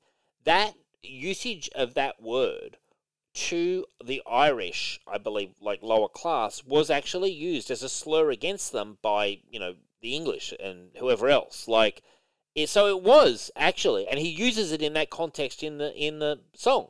And he's saying part of the reason I'm saying this is because people don't understand that and they complain about it, but they don't know that historically it was used. And I am using it in that context in the song if you actually know it. But of course, context is lost. But again, he doesn't want to spend the rest of his life explaining that in today's age, so he's just decided to do away with it. And he's also saying that when it's been played forever. I mean, this song has been on every single best of Elvis Costello ever. Yes, but don't forget, nothing was really problematic until now. Yes, and the thing was, the radio stations that play it all the time, they started bleeping it, and he said that's even more annoying. Because you still don't get it. And so now he said, look, I'm not playing it anymore because basically, as you said, I'm tired of explaining it. And radio stations, do me a favor, don't play it. Play one of his other fucking songs. Interesting, though, because it is, let's face it, I know Elvis Costello is a very renowned artist. It is one of his most played songs. It's a song that crops up often on classic rock stations. It's kind of like the Clash's, what's the song by the Clash? I Fought the Law and the Law Won. It's kind of that for him. It's a signature song. So, but I mean, I guarantee he's not hurting for cash. So maybe he's just put a pin in it. And, again, as I said, this never caused him a problem until probably now. Yeah. So, yeah. And he's just like, you know what? The longer I play it or keep trying to explain it, people probably still keep attacking me. Yeah. Which again they do. Sadly. I tell you something that really, that's fine. Something that really fucking annoyed me was when the Rolling Stones catered to that radical, whining, complaining left and said they won't play Brown Sugar on their tour. That really pissed me off. Because if I am a Rolling Stones fan. If I went to a Rolling Stones concert and they weren't playing Brown Sugar, I'd be pissed. Because they play it almost every single fucking concert they've played since 1970.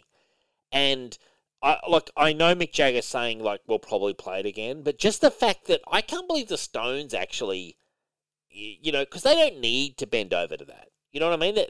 They're big enough and old enough, and their legacy is totally, they really, honestly, they can play Brown Sugar to the rest of their career. And Rolling Stones fans will love it and fill their stadiums until the day they decide enough is enough. So I can't believe they did that. I don't know if partly it was just for Mick Jagger to get back in the press a little bit. I felt maybe just, to make sure that people are talking about him like we are now. What do you think, Rich? Yeah, probably a bit of both. Bit of that, I mean, as I said, the problem is I think a lot of artists are finding out today that it's just really hard today to not be attacked because, I just find it fascinating that people have no concept of time and that people change and their views change, right? So a song that you wrote in the 70s or the 80s is still how you view the world or it's who you are now in 2016, 2018, 2020. You know what I mean? Sure. You're a bad person now because something you wrote 30, 40 years ago or something that was fine then or common then or whatever, and we've deemed it problematic now, so now you must pay for those crimes you did 40 years ago. I can understand why a lot of them just go, fuck it, I don't care. Like, I made my money off of it. I made my success off of it. Who gives a shit? Like, I just don't want to be attacked by these loony, these loony people. But do you really feel that the Rolling Stones are in any real danger of anything at all? It's not the danger. It's just that all these people will write articles constantly about you. Yeah. So in the future, when people look up Rolling Stones, that stuff will be there, and people go, "Oh, geez, were the Rolling Stones problematic?" Because the further you go, the less context you have for what happened in the past. But I'll tell you something else, and why it annoyed me so much. The Rolling Stones that was part of their charm. Was that, like, in the 60s, you had the Beatles, which, were kind of the good guys, and the Rolling Stones did always have a darker edge to them, and as it went into the 70s, they had that drug edge to them as well, and they always had, it was part of their appeal, a slightly darker context to them. They always did. Like, they were writing songs on Let It Bleed, on, all these songs. They were never really about peace and love, at all, the Rolling Stones. And that was part of their appeal. They were a rock band.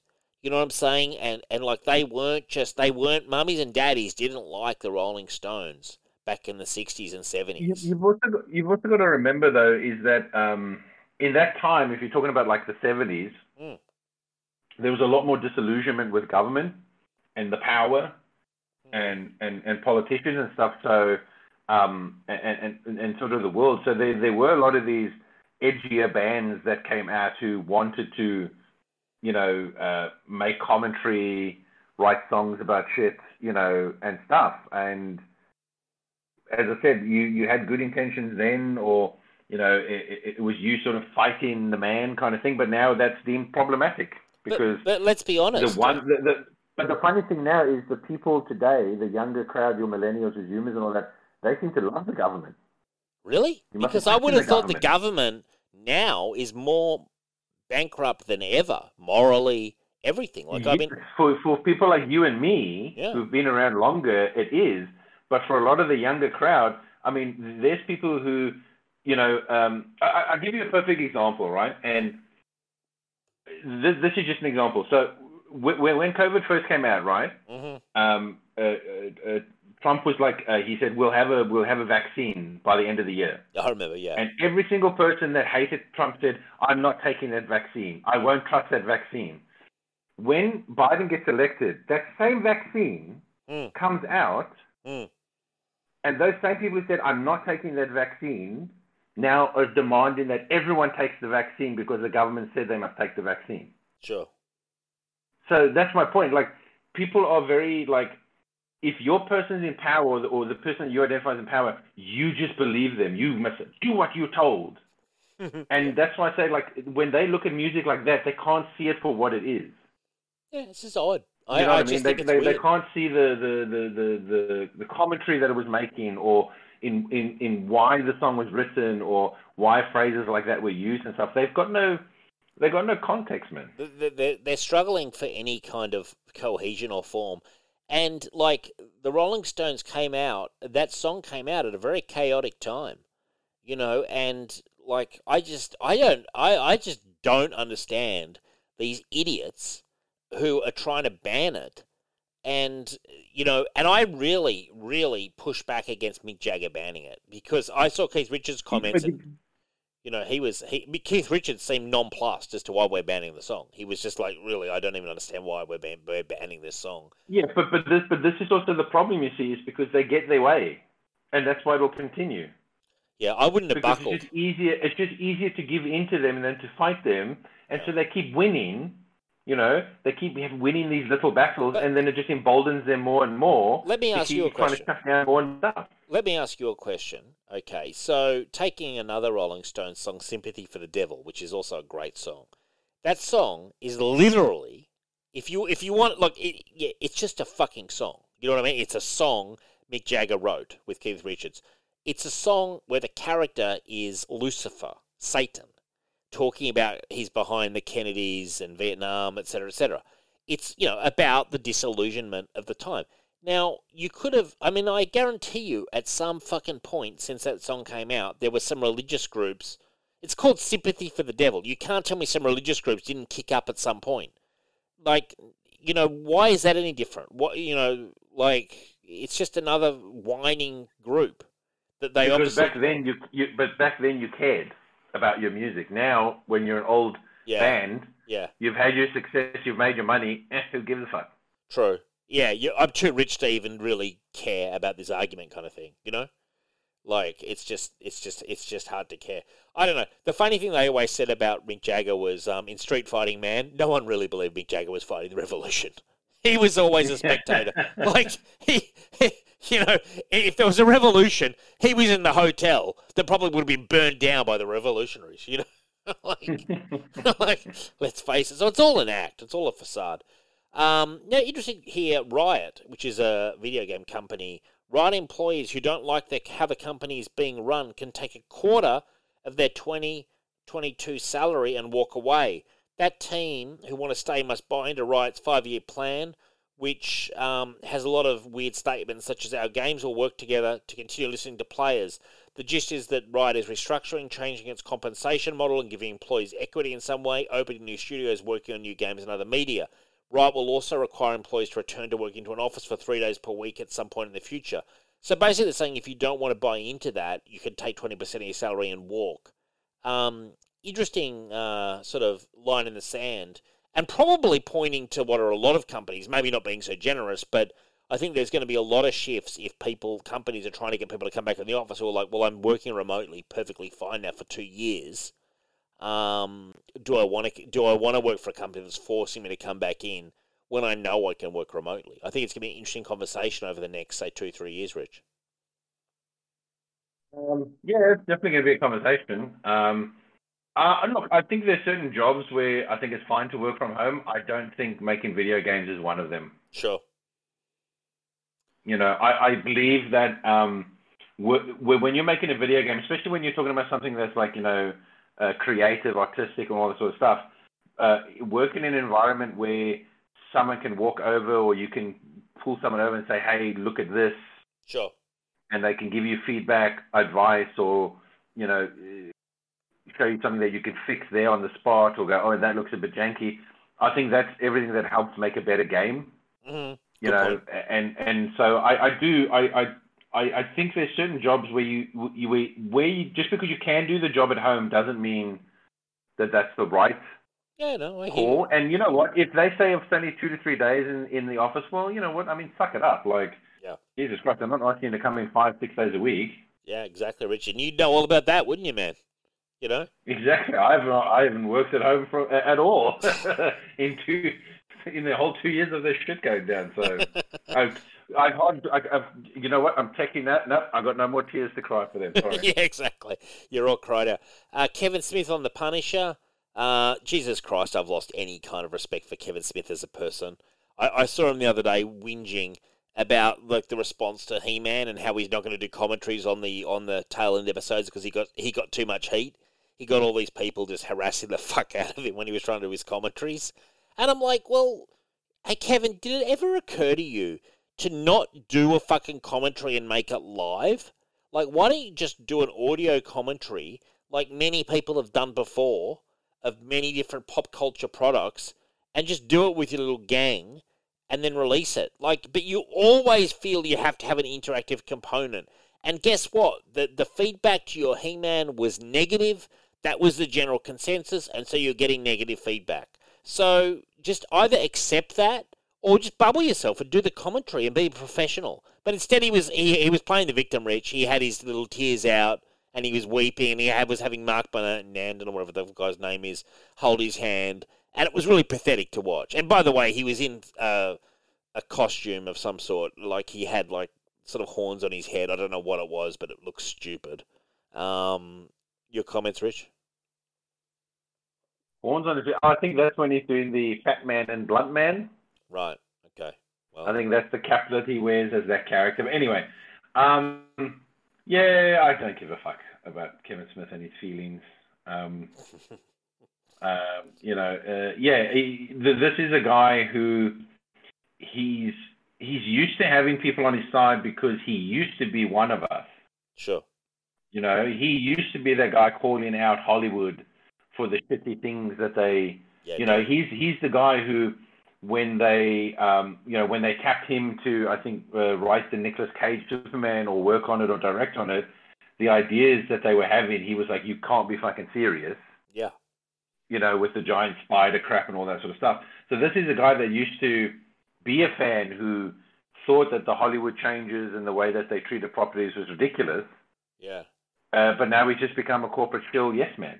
And he's been that for 10 years, 15 years. He's been that. Well, he's been that for a while now. But I'm just saying, but it still hasn't hit him because, let's be honest, he hasn't done anything mainstream. No. So even though he's become a corporate shill, the most he's done is, okay, he made another Silent Bob movie. He made he's directed a couple of episodes of the Flash TV show. You know what I mean? Like, he hasn't done anything major like He-Man. No. And then he did He-Man. You know, it was a fucking disaster, basically. Yeah, and he just fucking absolutely ruined it. And you know what? The problem is he should have also just said, guys, I'm just directing this. Sure. If he was just going to be the director. Because apparently there was other guys. He tried to shift the blame onto other guys who were supposed to be the He-Man experts who loved the script and all that. But Kevin Smith could never, ever, ever have been tapped to write the He-Man script. Yeah. Well, didn't he famously say he didn't really like He-Man or something? Wasn't that one of his comments? Yeah. But not just that. Look, I don't necessarily believe that you need to be a fan of something to write it if you're willing to do the research and the homework. Sure, of course. But it's Kevin Smith's style that doesn't fit with the He-Man. Totally. Yeah, his crap style, basically. Yeah, no, it's just and so now he's saying to Punisher fans who are pissed off like me that Punisher's going to be the leader of the Hand. He's saying nothing is forever. Well, thanks, Kevin, for that. Like, just like your He-Man, I guess. Nothing is forever. Like he's got your career. He's got a small. He'll always have this very small audience that is completely brainwashed, who just love everything he does, and there's this minority of He-Man supporters who just say, "Oh, it was just so revolutionary what he did," and the fandom is so toxic. I'm like, yeah, the fandom is probably pretty toxic, but he also put out a pretty crap product. You know, like, at the end of the day, like, I'm not really a toxic fan. I don't really care that much. I watched it. I battled through that first, half or whatever, and I was like, man, this sort of sucks. I was looking forward to this, but now I'm not. And I haven't watched the second half. Rich, have you? No. I haven't even technically finished watching the first, so... Yeah, no. So, Kevin Smith is just a clown. And the way he was playing the victim was just pathetic. And I said that on Facebook. I said, weak and pathetic. You know? Seriously. Now, anyway, Ben Affleck was talking. He cited his experience on Justice League as the lowest point for himself personally, clarifying his feelings were not indicative of the quality of the project itself. He said the overall bad experience was due to a combination of factors, including his divorce from actress Jennifer Garner, his frequent travel, the death of director Zack Snyder's daughter, and the subsequent reshoots with Whedon. It was just the worst experience. It was awful. It was everything that I didn't like about this, Affleck added. The experience with Justice League was not the final time Affleck would become disenchanted with playing the Caped Crusader. And he was talking to Matt Damon, who was interviewing him in like some sort of love-in, and he said, he's talking to Matt Damon, I talked to you about it, and you were a principal influence on that decision. I want to do the things that would bring me joy. Then we went and did Last Duel, and I had fun every day of this movie, on this movie. So, I mean, look, in all fairness to him, it feels like he was going through a tough time. He was tasked with writing and directing Batman. The project got too big for him. He was having a terrible time with Justice League, which was awful. And he was just burnt out and had enough. I can appreciate that. Like, in all fairness, I can understand Ben Affleck's position here. He must have just absolutely had enough, and he just couldn't focus on Batman. And it was kind of like the whole machine, I think, crept up on him. Do you think, Rich? Look, I'll be honest with you. I think most of it is more his personal life that ruined everything for him. Because let's be honest, I mean, as an actor, you get good roles with bad shoots, or movies that turn out to be good or whatever that are difficult. But I think it was more the personal stuff. Sure. And him, drinking again and stuff and all that. let's be honest, I think that certainly didn't help. No, definitely. With the Justice League and all that sort of stuff. So, it's probably a combination of things, but I think everything would have been a lot easier on the Justice League if it wasn't for his personal problems as well. So true. But also, you can't put it all on the movie. No, but do you think? I mean, just looking kind of like empathetically at it, like he, how can I say, like the pressure of writing and directing. Writing and directing's a tough gig, and Batman's a big movie, or would have been a big movie. So it's not like a small romantic feature. It's a big movie, and to write and direct. But he's done plenty of writing and directing in his career, so I don't necessarily think that was. You don't think that was a factor? I don't think it was as big a factor. Sure. I mean, the marriage breakup would have been it's going to be a harder factor when you're having personal problems. Sure. And you're going through a divorce and you're hitting the source again and all that sort of shit. Of course, that's going to make it very difficult to write. But I don't think that was just like, oh, it's difficult to write and direct. It's like, yeah, but Ben, that's pretty much what you've been doing to revive your career. Sure. Like every good movie you've been in that's got good buzz and all that, you wrote and directed and acted in. Sure. Yeah, well, I mean, whether it's Argo, The Town, I think he did Gone Girl as well. Yes, he did. So don't feed me that, oh, it's difficult. Of course it's difficult, but you've done it. You're good at it. I think, let's be honest, it's the personal shit, and that is a big personal thing. I mean, it's you're going through a divorce, you've got kids, you're battling alcohol. I think that's going to take a toll on even the breeziest of gigs.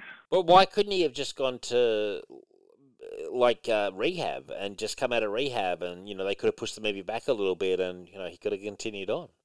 I mean, did he finish a script? That's what I want to know. Was there a script for Batman? I don't even know if he finished a script. No idea. I honestly see. I reckon obviously the drinking and the marriage breakup was big factors. He was obviously a mess, and maybe for sure. Like that's what I'm saying. Like you get like high functioning alcoholics, and he was obviously one of them. But inevitably, that lifestyle will catch up with you. And if you've got the crunch on, you've got to produce a script for Warner Brothers, and then you've got to place the actors, and you've got to do this and that, and you've got a million things you've got to do as a director. I think it's a combination of everything. I think it'd be like if you're a sports player and you had an alcohol problem, you can manage it for a long time, but if your form slumps and the pressure's on, and then you're drinking, at night, and you're not ready for game day, and you're out of shape for practice, you lose your fitness. It's all cyclical. But he wasn't out of form, though. That's the thing. Like, the reason that he was kind of picked for that Batman is because he was on the rise. Sure. He was having so much success. So sure. He certainly wasn't out of form. Yeah, it's not like he'd been out of the game, not writing or directing. No, I know, but he was asked to do it. I'm just saying, I think, yes, writing, directing, acting, it's all difficult. But I think a lot of the negativity that he probably has associated with these products or stuff that projects that he was supposed to do really come from the personal stuff. Yeah. Well, I mean, he's married. The work ends. Do you know what I mean? Mm. Work has its hours, but your personal crap that's happening in your life, there is no start and finish. Sure. It comes in and out of the entire day and during work and after work and as you're going to bed. Like, there's no end to time frame for that. So yeah, but we make our own. We make our own hell. It clouds your memory for just negativity of the whole experience. True. He was going through a tough time. I mean, at the end of the day, I didn't feel it at the time, but I reckon he probably made the wisest decision to step away. Oh, probably, because, I mean, let's be honest. I mean, do you really want to be attached to Warner Brothers who doesn't know what the fuck they're doing with Batman or Superman? So you're sort of getting deeper and deeper into the quicksand kind of thing. Like, how do I get out of this fucking bullshit? Like, kind of aspect is what you'd be thinking. That's why Warner Brothers with their superhero movies have hurt more careers than they've helped. I tell you a decent movie, and it's not my normal cup of tea. It's a Ben Affleck movie he did all about alcoholism called The Way Back, I believe it's called. Yes, I watched that movie, yes. like, it's interesting. And I think that was very much a personal project. You know, it was very sort of about a recovering alcoholic and about how it's not easy, etc. I thought it was a decent film. I'm not saying it was the greatest movie of all time, but it was a decent movie. I enjoyed it. It was a good movie because it didn't have that classic Hollywood happy ending. Yeah, it had a kind of weird ending, didn't it? Like, yeah. Yeah, it kind of just ended like life goes on. Yeah. The battle continues. There's no end to the battle. Yeah, because he got fired, didn't he? I think. Yeah. Yeah, because he blew up at someone or did something. But it was an interesting movie. I enjoyed it. Yeah, but anyway. And so there was also a rumor that Marvel approached Ben Affleck for Daredevil cameo in Doctor Strange 2. In the Multiverse of Madness, Rich, because famously he played Daredevil back in the day. A movie I quite enjoy, frankly. I enjoy the director's cut. I own the director's cut on Blu-ray, and I do enjoy it. Yeah, it's a far better movie than the theatrical cut. That's for sure. Yeah. Probably I could see him not doing that because why would he want to get tied into more of this bullshit? You know, after he's just escaped. Yeah, especially just he's come off the bat. Well, let's be honest. The Daredevil was a failure. Yeah. And let's be honest, through no fault of his own, his Batman has been a failure in that world. Sure. Like the world has been a failure, not necessarily the Batman. So he's probably like, you know what? I think I'm done with the superhero shit for now. Yeah, it's like, yeah. I mean, once you've played Batman, is there anything bigger in superhero? Probably not. You know. Why? And he's getting his swan song in the Flash movie anyway, so I'm sure he'll go up. Yeah, well, I mean, look, he had 2 bites of the apple with the Batman, so. Yeah, interesting. Netflix's Sandman show is rated TV MA for violence, sex, and language. I am really looking forward to this Sandman show, Rich. I don't know when it's coming out, but I am excited, man. I'm starting to. Well, something's going to be. Oh, come on. There's plenty of people excited. There's plenty of heat on this show, Rich. I don't know. We'll see what happens. There was this thing... You mean heat like a steaming pile of shit? No. Why are you so harsh on it? Is it because the death is black? Is that why you're down on it? No, I don't give it. I don't give a shit about Sandman. Yeah, I was going to say you don't give a fuck about Sandman comics, let alone the TV adaptation. Yeah. So, yeah, there's no heat for me. I just can't even picture you sitting down to read a Sandman comic somehow. I just, really, it's just not your. It's not my cup of tea. Frankly, it's not always mine. But when I read Sandman, it made such an impression on me. I didn't expect to like it as much as I did actually, because I don't particularly like the start of Sandman. I really like it when death turns up, and then I was hooked. But there are some lulls in the run. I love it, but like it's not all gold. Sometimes it got a bit too arty-farty for me. But it's an interesting read. We had the head of Xbox, Phil Spencer. This was his quote about Xbox Live. "We see all positives and negatives of the human condition. We have people who propose to each other and get married on Xbox Live. We also have conversations about politics and other things that happen. One of the things we've stated about our social network is we're not a free speech platform. We're a platform around interactive entertainment and video games, and we're not there to allow all kinds of social discourse to happen on our platform. That's not why we exist." I don't even know what he's talking about. I assume some radicals of some sort have taken over. No, what he's basically saying is that you don't get to talk about whatever you want. If they deem what you're talking about as problematic, then you can be banned because right. They're not free speech, and there's certain things they don't want people to talk about. There's certain things that they find offensive, and so they will ban your ass. Right. Well, I mean, is that news? Even if you're just talking to friends or random people online or whatever, and you're having like a debate or a discussion or something like that. If it's something they deem problematic, get out. Yeet. But like, Rich, that doesn't feel like it's anything new to me. That feels business as normal.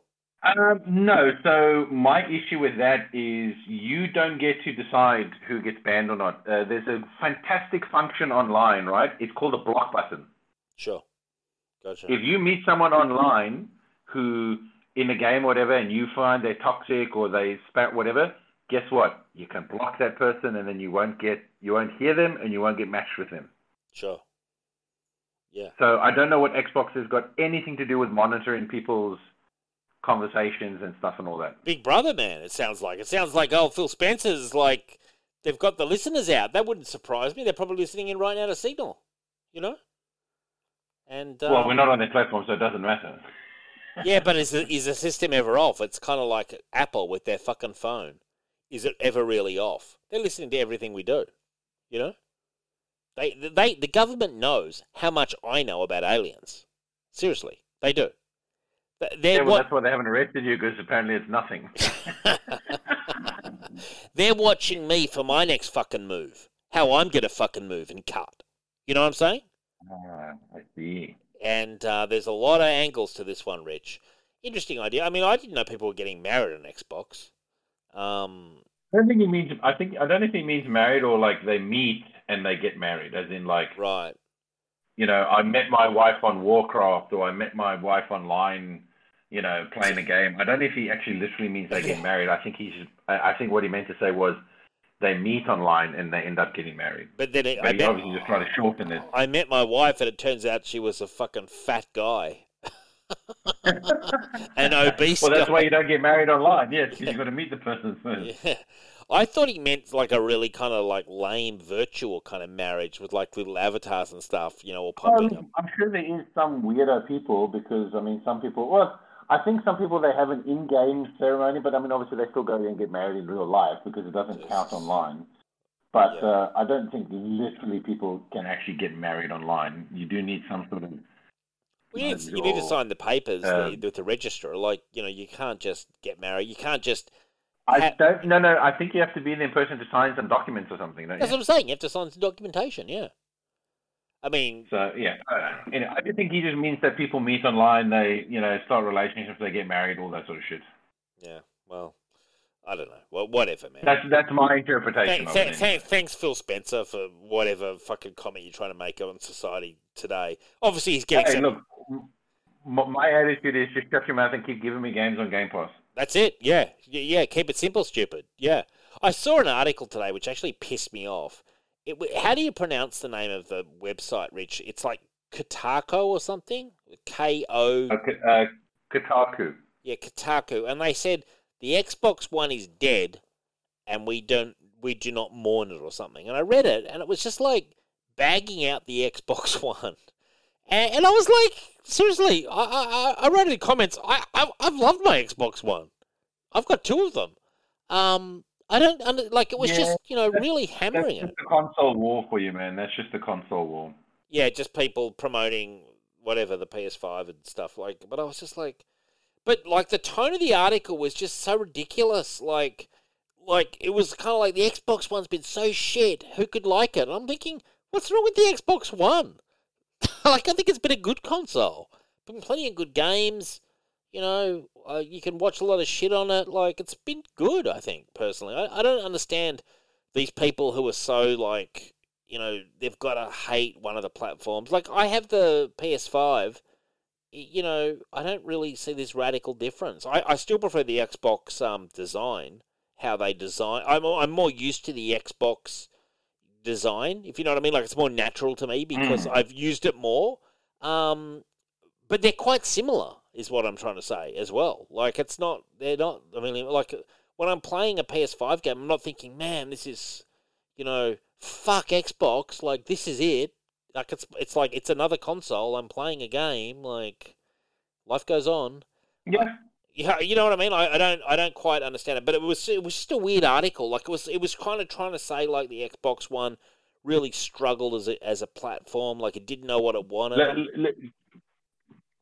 Do yourself a favor though. Just disregard Kotaku though. They are cancerous. Right. Okay. I mean, I don't know them from Bar of Soap. I just stumbled across the article online and just was like, I was confused. Anyway, I'm annoyed by this. Despite rumours of Batman's first R-rated outing, Matt Reeves' take on the character will continue the trend of PG-13 ratings. I'm pissed. I was hoping for an R-rated Batman. I'm so annoyed because I thought this was going to be the dark Batman. Seriously, I did. And now it's just like, oh no, we're going to PG-ify it again. I'm not happy. What do you think, Rich? Fuck for you. I don't care. You're going to be watching the movie, Rich.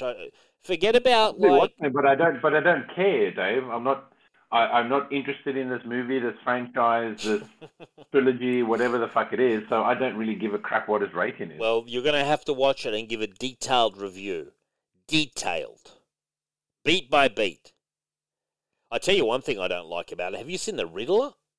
What the fuck is going on with the Riddler? Can I just say that right now? The Riddler does not look like a Riddler. He looks like more like Scarecrow. Have you seen the Riddler, dude? Type in Riddler, the Batman, Matt Reeves, and what pops up, you will be like, how the hell is this the Riddler? It's the worst Riddler I've ever seen. If that's indicative of what this movie is going to be, I'm not happy. Well, to be fair, none of the characters look like they're supposed to.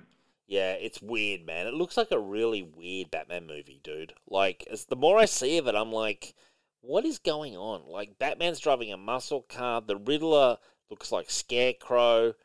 I mean, Penguin. Actually, the Riddler looks like a gimp wearing a raincoat. Yeah, it's bizarre, isn't it? Like, well, how the fuck is that the Riddler? I just think that whoever's doing this movie, I know Matt Reeves is doing it, and I've enjoyed his previous films. This feels like a radical departure, which I do not want to take.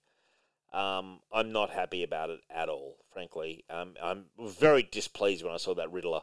Now, just wrapping up news, Rich, Han Solo and Chewbacca series is set to be released in March of 2022. This is a comic book series, Rich, featuring Han Solo and Chewbacca, I think between Empire and Return of the Jedi. Oh, no, that couldn't be possible. No, between Solo and New Hope. That's what it is. Not when he's carbonated. Okay. Mark Guggenheim is going to be writing it. He's done some good X-Men comics, and he was also involved with the Flash show. Does that ring any decent bells in your Rich? Doesn't. Again, I don't believe that there's any current writers working now who do good Star Wars stuff. So it doesn't matter. What about if Ed Brubaker got on board? I won't be reading it. Put it that way. What about if Ed Brubaker got on board? I still wouldn't be reading it. And finally, comics. I'm sure Brubaker would turn it into some sort of crime noir. He probably would, Rich. It'd be the darker sides of Coruscant, and it would be a crime drama. And Han Solo would start talking like a noir detective or something. Probably would, Richard. Actually, you're probably not a million miles away with that pitch. It's like, I've just come up with this idea. We do Star Wars, but as noir. Okay, keep talking, Ed. Okay, it's pretty much a crime story. Han Solo is kind of like a detective. And we're going to have a glamorous femme fatale. And, we're going to keep layering the story in like that.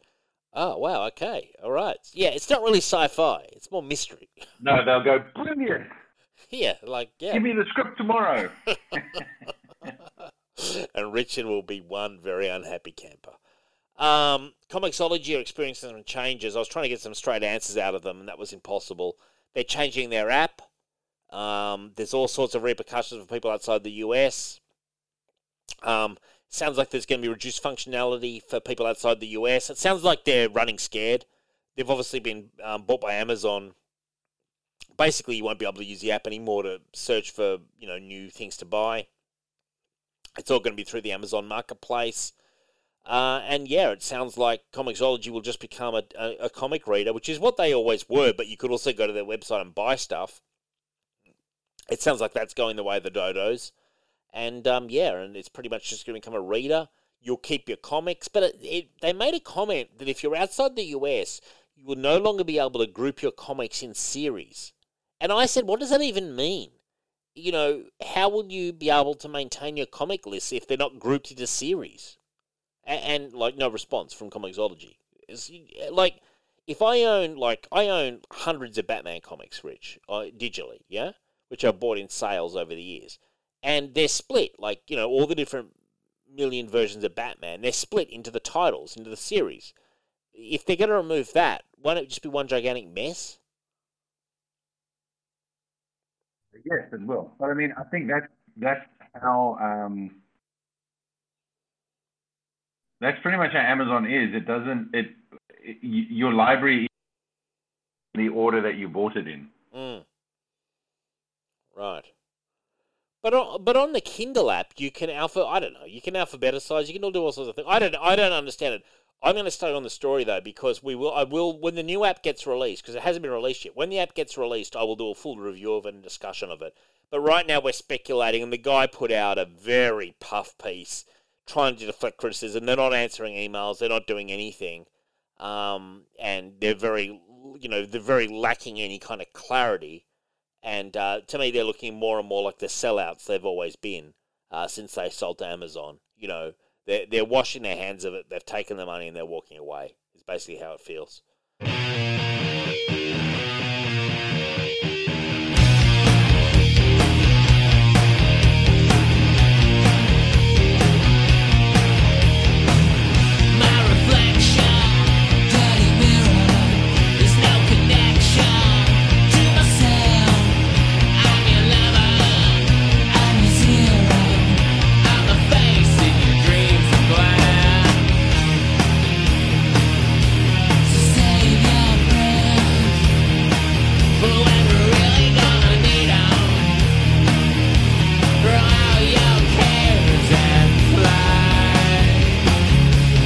Wanna go for a ride?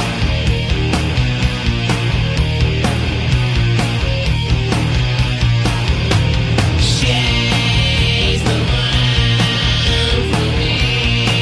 She's all I really need. Oh yeah, she's the one for me. Emptiness is loneliness, and loneliness is cleanliness, and cleanliness is godliness, and God is empty, just like me.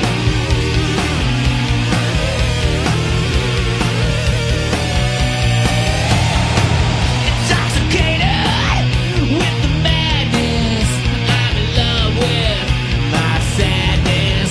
Broken fakers, enchanted kingdoms, the fashion victims to the triangle tree. I never let out. I was on a sinking ship. I never let out that I was down.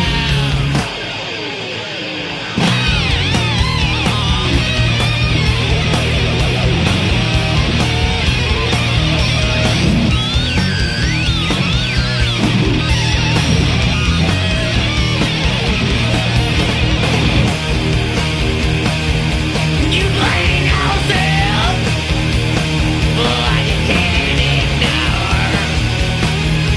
You blame yourself for wanting my she's the one for me. She's all I really need. Oh yeah, she's the one for me. She's my one and only. All right, Rich, it's weekly comics. Just 3 weekly comics this week. King Conan 2 continues the pattern of good-looking but mediocre Conan, I find. Like it's I'm not a big fan of flashback Conan. Yeah, I don't know. Like I very rarely have I read a Conan story where it's all flashbacks. Yeah, there's a lot of flashbacks in this. Normally a Conan story is like, it's the adventure that he's on. Sure. So it's weird reading a Conan story that's just literally nothing but flashbacks. I did like the flashback where he took, is it Con? C-O-N-N, is that his name? Or is it Con? Yeah. Whatever, Con, all the way to the edge, and then said, okay, now you're exiled, and you've got to visit all the lands. I actually thought that was cool. I thought that was an interesting kind of moment, and I didn't see that coming. I don't know. That's only if that actually happens, because obviously we do know that he leaves Con to be the king, and he buggers off on like one last adventure or something. Yeah, but sometime in the past he'd done that though. I assumed that was the point of the flashback, wasn't it? I don't know. I think it's the flashbacks are to tell us how he got to the island. I assumed. Right. Oh, I see. I don't know. As I said, that's why we don't actually see Khan going off. That's kind No, of where it ends. that's like that's the cliffhanger part. So it might not actually happen like that. So well, we'll see. Yeah. We'll see an issue, whatever, if we carry on. Yeah, look, it was okay. I'm going to give it 6.5. Good artwork, but I felt the story could have been a bit punchier. And I felt that whole way through Jason Aaron's run. I far preferred the Jim Zub arc, actually, to this. The art is definitely carrying this book at the moment. How do you compare this to the Jim Zub Conan we did? You know, the one where he went to the East? Well, again, the Jim Zub one, while not the best Conan I've read, was more in line with Conan. Yeah, I agree. Totally agree. What did you give it out of 10, Rich? Yeah, 6 out of 10, I guess. I mean, it's mainly for the art. Yeah. No, it's fantastic art. It's really good art. It is good art. Then we had Joe Hill's The Rain 1. Joe Hill, creator of Lock and Key, Stephen King's son. I dug this. It was kind of like odd as hell. Like nails came from the sky. Like it would rain nails, which took me by surprise. I almost wish she hadn't said it rained nails early on in the issue, so that when it did rain nails, it was more of a surprise. Because we knew that it was going to rain nails, and then she was setting it all up with a girlfriend and with the stripper and the Marine, et cetera, et cetera. I thought this was actually a really interesting issue of comics. I kind of dug it. I'm giving it 7 out of 10. The artwork was very kind of like stylistic, but I enjoyed it. I know this isn't your normal cup of tea, Rich, but I was interested to see what you thought of it. Put me to sleep. Didn't enjoy it, did you? I thought so. It's also just I'm not a fan of this type of storytelling where you haven't even really like set up the premise of the world. Like it's a flashback, right? And she's already, but in the first couple of pages, she's already told you that everyone's dead. Or most people are dead. And it's the thing, so it really kind of takes the surprise or the tension out of it. You know what I mean? Like either you start off showing us how decimated the world is, and then you go to a flashback to tell us how it got that way. But I feel like you already telling me, oh yeah, that person's dead. This was the first person to die. Blah blah blah. As you're introducing the characters, I kind of feel like, geez, you're really taking the punch out of the when the rain does happen, the people die, because you already told me who dies and who survives. Well, that's exactly what I was saying. I think a wiser decision would have been not to have said what the rain was. Like, you could refer to the rain, but don't say it rained nails and everyone died right at the start, because then I'm sort of waiting for it to rain nails. Or just start the story as it is like that in the moment, and then you can do a time skip forward after that to where she is. But the fact that she's telling you the story, but she's pretty much told you the beats before it's happened, I just think is really bad storytelling. I don't know. I thought it was really wrong. You weren't a fan. Now this was and no, I did not enjoy the art. No. Well, I wonder what you would think of the artwork, because it was well, I knew it was really going to be bad from the cover, because on the cover the one chick's right arm is literally the length of her body. I was kind of like, oh, this is not does this person not understand proportions? And well, it was a very individual style of artwork, like it was arty, and I sort of sometimes don't mind a bit of that. You know what I mean? Yeah, but a human character's arm cannot be the entire length of their body. Like that's bad. That's not a stylistic choice. I think that's just a really bad. Like, you didn't spot it. Yeah, good point. I mean, unless they're Plastic Man or something. They're like, or Mr. Tickle, Get on Mr. Tickle. I could do with the Mr. Tickle series. They should do a Mr. Tickle series. I loved Mr. Tickle. I always thought Mr. Tickle was the best. I bet you Mr. Tickle would be problematic now with all his tickle. Probably. Anything's problematic now. Because he used to sneak around corners to tickle people with his arms and stuff, like as if you're allowed to do that. Mr. Tickle, and they were constantly trying to ban him, even then, and he was always like, he just loved tickling that much. He couldn't help it. It's compulsive. Some people just like a good tickle. He was a compulsive tickler. So I gave it 7. What did you give it, Rich? Honestly, I'll give it a 4. Yeah. Then we had Brave and the Bold 199 and Fantastic. Yeah, Batman versus the Spectre. I thought this was a remarkably good issue. Mike Barr on writing duties, Ross Andrew, who a lot of people would know from Spider-Man, and Rick Hoberg on art duties. And the Spectre is such a classic character, and teaming up with a Batman with, I felt, a really decent mystery storyline that wrapped up well. And this just shows me, as I read this comic, and I'm flicking through it as we talk, how much Mike Barr and the artist crammed into one issue of comics. You know? Such an interesting story. These days, this would be a 6-parter, and it would be lacking for it. You know, they'd puff it up, but this was done in a one-shot. You know, But in saying that, I do feel like this would have benefited from being at least a 2-parter. Sure, you would have given it a bit more room. Well, just because the antagonists, I think you needed a little bit more sympathy for them. Sure.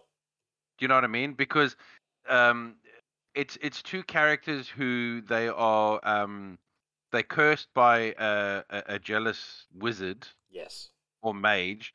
So he basically kills the guy's body, but like traps him as a spirit, and he makes her immortal. Yep. So, but she can see him, so that they'll spend eternity together and never be able to be together. And again, they did get that across in it. They did tell you it, but I just don't feel like there's enough time to feel bad for them. Yeah. And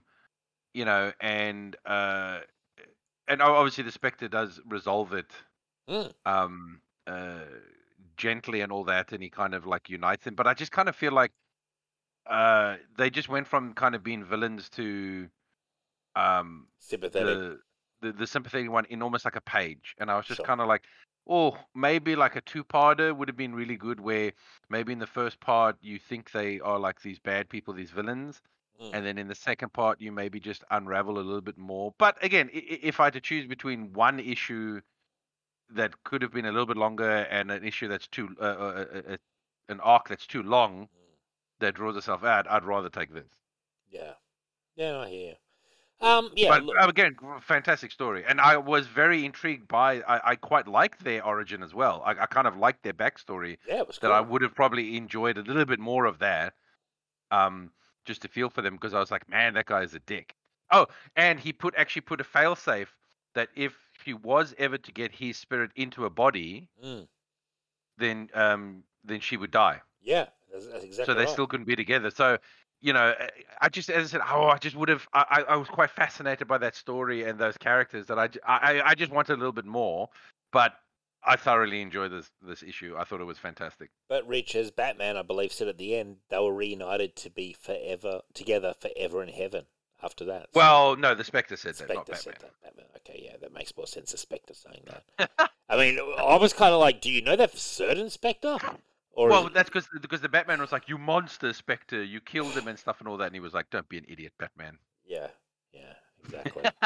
There are things beyond like the model kin that you know, Batman. There's things. Yeah, beyond. exactly. Yeah. Great, and only one issue more to go of Batman Brave and the Bold, because Batman Brave and the Bold 200, which features the Earth 1 and Earth 2 Batman meeting, I believe, and teaming up, is the final issue, a supersized issue, and we'll do it not next week because we're doing 250s next week, but we will do it the week after that, and it's the final issue of Brave and the Bold before Mike Barr then went and did Batman and the Outsiders, which was the replacement book for Batman Brave and the Bold. Which did 200 issues, and I'm proud to say that I own the 2 omnibuses, Rich, Batman Brave and the Bold. So, nice. Yeah, enjoy those. Now, I'm giving this a 9 out of 10. What are you giving it, Rich? Yeah, it's an 8 out of 10 from me. It's a highly wonderful story. Although something that's very odd, which I didn't, maybe I've forgotten or maybe they changed him, but I always thought Jim Corrigan became the Spectre. But obviously in these earlier stuff, the Spectre resides in his body and just comes out of his body. Yeah, Jim Corrigan's like a vessel for the Spectre. No, but if I remember correctly, much later, he actually like the Spectre's in him, but the Spectre he becomes the Spectre. Like the Spectre uses his body and morphs into the Spectre. Yeah. Whereas in this one, it's almost like Negative Man, where the Spectre comes out to do his stuff, but Corrigan Yes. is left there to be like, oh, cool, the Spectre's doing his thing. Which Yeah, it's I like was astral oh, okay, I projection. don't remember that being the way it used to be. Yeah, like in this version, it was kind of like astral projection, wasn't it? Yeah, that's what I said. I was like, that threw me because I was like, oh shit, I didn't even remember or realize that that's how it used to be, because I'm just so used to modern Spectre where Jim Corrigan becomes the Spectre, or the Spectre takes over. Yeah. And Jim Corrigan becomes the Spectre. No, true. Yeah, and I think I probably am more familiar with when he just sort of becomes him. Like, what happens with Hal Jordan? What happens there? It's not astral then, is it? Hal Jordan becomes. Oh yeah. Hal Jordan is the Spectre. He becomes the Spectre. Yeah. Yeah, like in Rebirth when he's just in the stadium. Remember that scene? Well, with the Hal Jordan one, he actually has more control over the Spectre. Oh, okay, right, all right. Whereas Jim Corrigan, the Spectre took over, almost like more like Ghost Rider. Yes, the Rider. Where they were two separate entities, whereas with the Hal Jordan one, Hal Jordan was kind of given control over the Spectre, so he could actually like determine what kind of Spectre he wanted to be and what sort of punishments or stuff. Sure. I mean, the Spectre's essence still tried to like push him, towards being the old-fashioned wrath Spectre, but no, but again, that could also be just a clever way of saying because of Hal Jordan's willpower. He can exert his will over the Spectre and not actually be like really overcome by the Spectre like Jim Corrigan was. Yeah, true, man. Now we come to our trade of the week. Now I want to understand what was going on here. So this is the Star Wars, it's called, and one of the best things that George Lucas did was getting rid of the. But the Star Wars. And it's based on George Lucas's original rough draft screenplay, which I assume was a first draft. And he wrote it, I believe, in 1974, the year I was born. The movie came out in 77, New Hope. And very wisely, I think, Dark Horse, which had such a pedigree of dealing with, Lucasfilm and all these, comics they've done, they got their hands eventually on what must have been like the Holy Grail in some ways, like his original rough draft screenplay. I mean, I was curious about it as well. I love that kind of stuff. And what's his name? J.K. Rensler, who I believe did the Planet of the Apes film book and the Star Wars film books, came on to write the comic based on the screenplay. Now, it's an 8-parter, which is lengthy. It's very different and yet familiar. Well, that's the thing. I think they used the first treatment as more of a frame, and then they obviously did include some of the stuff that was in the other in the movies that made it to the cinemas. Yeah, because there were things that were like kind of like making reference, or they had character cell lines. So I think they used the early designs and the rough draft, and then they kind of just added some stuff, extra stuff in there, and made some ties to the original stuff. It was interesting. I mean, I was very, very curious reading this. I was slightly let down by it. I did feel it really had that first draft feel. As a writer, I could tell this was someone's first draft. There was a lot of unnecessary scenes, frankly, and some, just confused subplots. That said, it was still very interesting as a Star Wars fan, which I am, and I've always meant to read it, and I was glad we've done it for the show, but I wanted to turn it over to you with your deep knowledge of Star Wars. What did you think of this whole endeavor? It's truly fascinating because I think this treatment is a lot more in line with the old like 60s, 50s matinee shows and all that sort of stuff. Sure. Especially the design and like the characters and all that. So it was just an interesting way of, because again, George Lucas worked on it and he tweaked it, probably started bringing a bit more of his own. Because I think his original draft he was really pulling from those like Flash Gordon type of stuff. And then I think as he was working on it, he refined it more to his own vision and stuff and all that. And so it's just interesting because this one does definitely feel a lot more like those old Flash Gordon type of stuff. Do you know what I mean? But it's very fascinating. And I think they kind of wanted this to possibly have a couple of more. Like I think they wanted to do a 2 and a 3. Yeah. But obviously this was when they got sold. You know, Lucas Arts got sold to Disney. And so this came to an end, and so we never ever got like a sequel, because this is definitely like A New Hope, where it kind of ends where the Empire is still there. Yeah, it's like This is just a battle that they've won against the Empire, and that's why I think at the end of that they had to put in a thing of like, oh, you know, eventually they defeated the Empire. But I think they definitely wanted to maybe try and continue with this Star Wars, maybe do like a part 2 and a part 3, their own sort of stuff. Yeah, one thing I do think that hurts this a little bit is there's far too many characters. Yes, agreed, and similar characters as well. You know. Yes, like there's just there's a lot of characters in this stuff where obviously that's probably George Lucas, he's refining. He's like, I don't need these characters, don't need that. I need to, you know, I kind of need to focus it more down, you know, and not have too many characters. Going off, because there is a lot of characters. I mean, a lot of characters dying. So it's almost like a bit of a Game of Thrones where, you know, characters are just dying left, right, and what about that guy? There's a lot of characters to keep track of. What about that guy who isn't? What's the guy's name with the long hair? Starkiller. Someone Starkiller. The kid, Anakin Starkiller. Yeah, Anakin. So not Anakin Starkiller, not Luke Skywalker, but the other guy, the captain, and he just dies in like that sacrifice. So he's a character that's helping them. He's in quite a few of the first like 3-4 issues. Yeah, and then he just gets killed. And helping them escape. Can you clear up for me, because I was really, really confused. What is going on with the kids in the sort of like when they put the kids in sort of like hibernation or something? What? I don't understand. Just because of the dangers, and obviously kids being kids, they just wanted to keep them quiet and out of the way while they were sneaking around, fighting and all that shit, so they wouldn't, you know what I mean? So they wouldn't be like necessarily a distraction or possibly get killed. Because I mean, don't forget that Anakin's brother is killed. His younger brother is killed like at the start, early on, in the first like issue, in the first 4 pages. You know who I thought was a good character, who I reckon they should have done more with, was the father of Anakin, who was like almost half robotic, kind of like how Darth Vader becomes robotic in the actual Star Wars. That guy's name is Kane.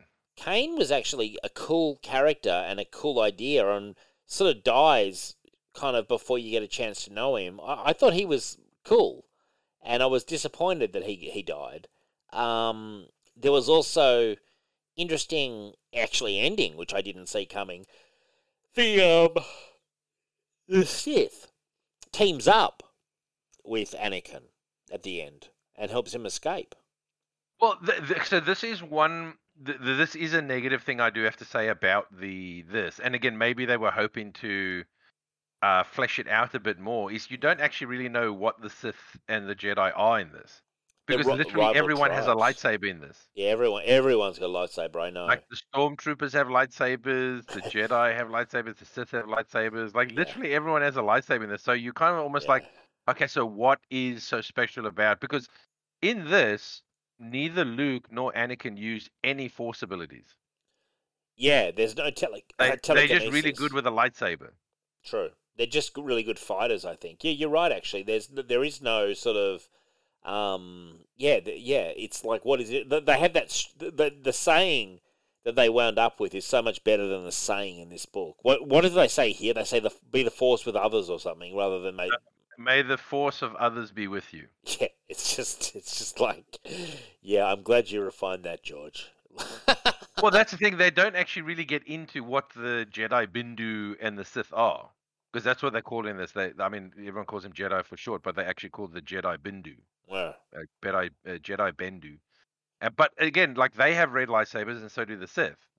So you know that's why I said like it, and it was really cool because the stormtroopers are the ones that had like the white the white lightsabers and all. But as I said, like everyone has a lightsaber, so you're almost like, okay, so what makes the Jedi and the Sith so special? Because I haven't seen them use any Force abilities. Yeah. You know what I mean? They're not like doing blaster deflects. They're not like, Force pushing anything. Like, so I'm just trying to, and again, hope maybe they would have gone more into that.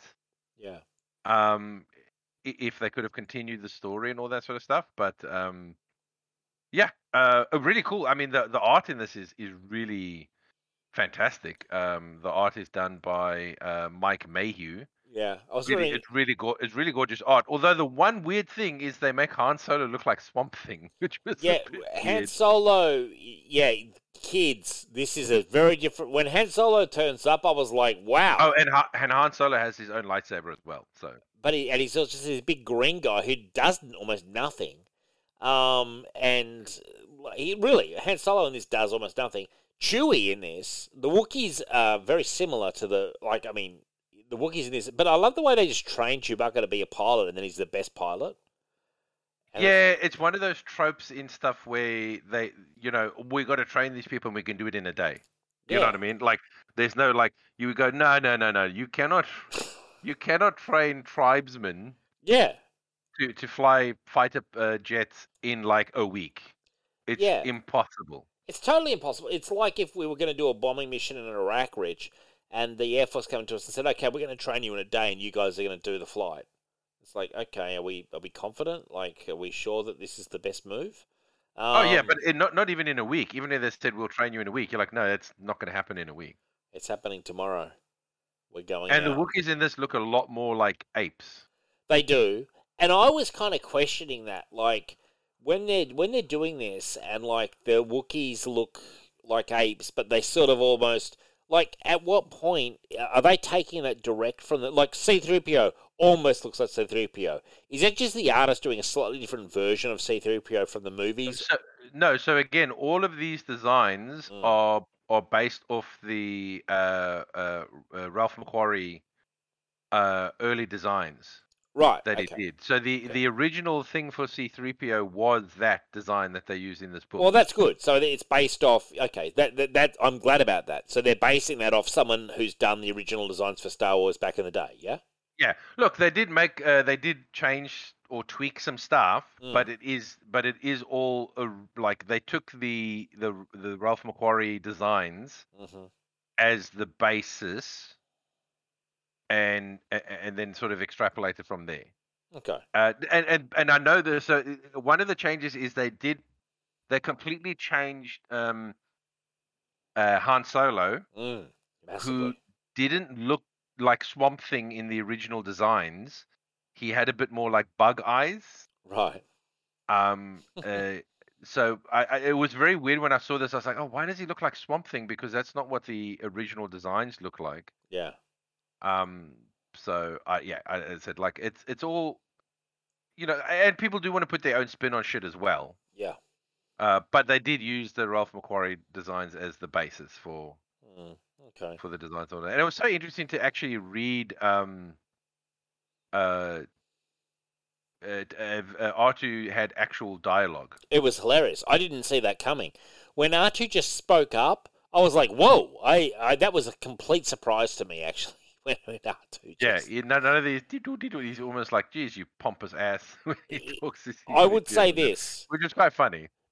Comparing like what we read to The New Hope, I honestly think every alternate decision that Lucas made was for the better to this screenplay. I think his second draft was so much better. This is a decent first draft. Like, it's got every first draft has issues. That's the whole point of first draft. And every good writer is improving. The second draft is supposed to be a lot better than the first draft. And it certainly is. But nonetheless, I did find it interesting. I found the art very good. At times, awesome. The guy didn't know how to do a stormtrooper. They're really kind of vaguely drawn. I was like, why are we sort of sketching our stormtroopers? We're not committing to an exact look. Sometimes they look like standard stormtroopers. Other times they're a bit more sort of like... It just felt like the guy didn't know what to do with the stormtroopers. Although I actually very much like the design of the stormtroopers in this. Okay. When you actually see like a proper shot of them, I actually think their helmets are fantastic, and I think they're like far better than the shit that they did in the sequels. But to me, the stormtroopers in the sequels, I mean, I've got a statue one. They look exactly like the stormtroopers normally. Yeah, but these stormtroopers actually do look different. Yeah. They got more armor. Their face masks are much different. Actually, far more imposing. Actually. Yeah. Now, I don't believe that I don't think the stormtroopers in this might be Ralph McQuarrie designs. I think this might be extrapolation from that, but I think they did a fantastic job. I mean, again, look, here's the thing with Mike Mayhew, right? Mm-hmm. He's more of a like a cover guy. Right. He does like really nice like poster shots and all that sort of stuff. I think him actually drawing a book and doing like action stuff and all that, his art does look a little less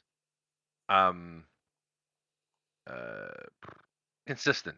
Right. Yeah. I thought but when it's just like a character and it's a close up of them like yelling or talking, it's really yeah. well detailed and there's emotion in it and all that. But I think his action it's a little less tight. For sure. And so that's why I think, since the stormtroopers are always just getting the shit beat out of them, yes, it's probably what makes them maybe the stormtroopers look a little inconsistent.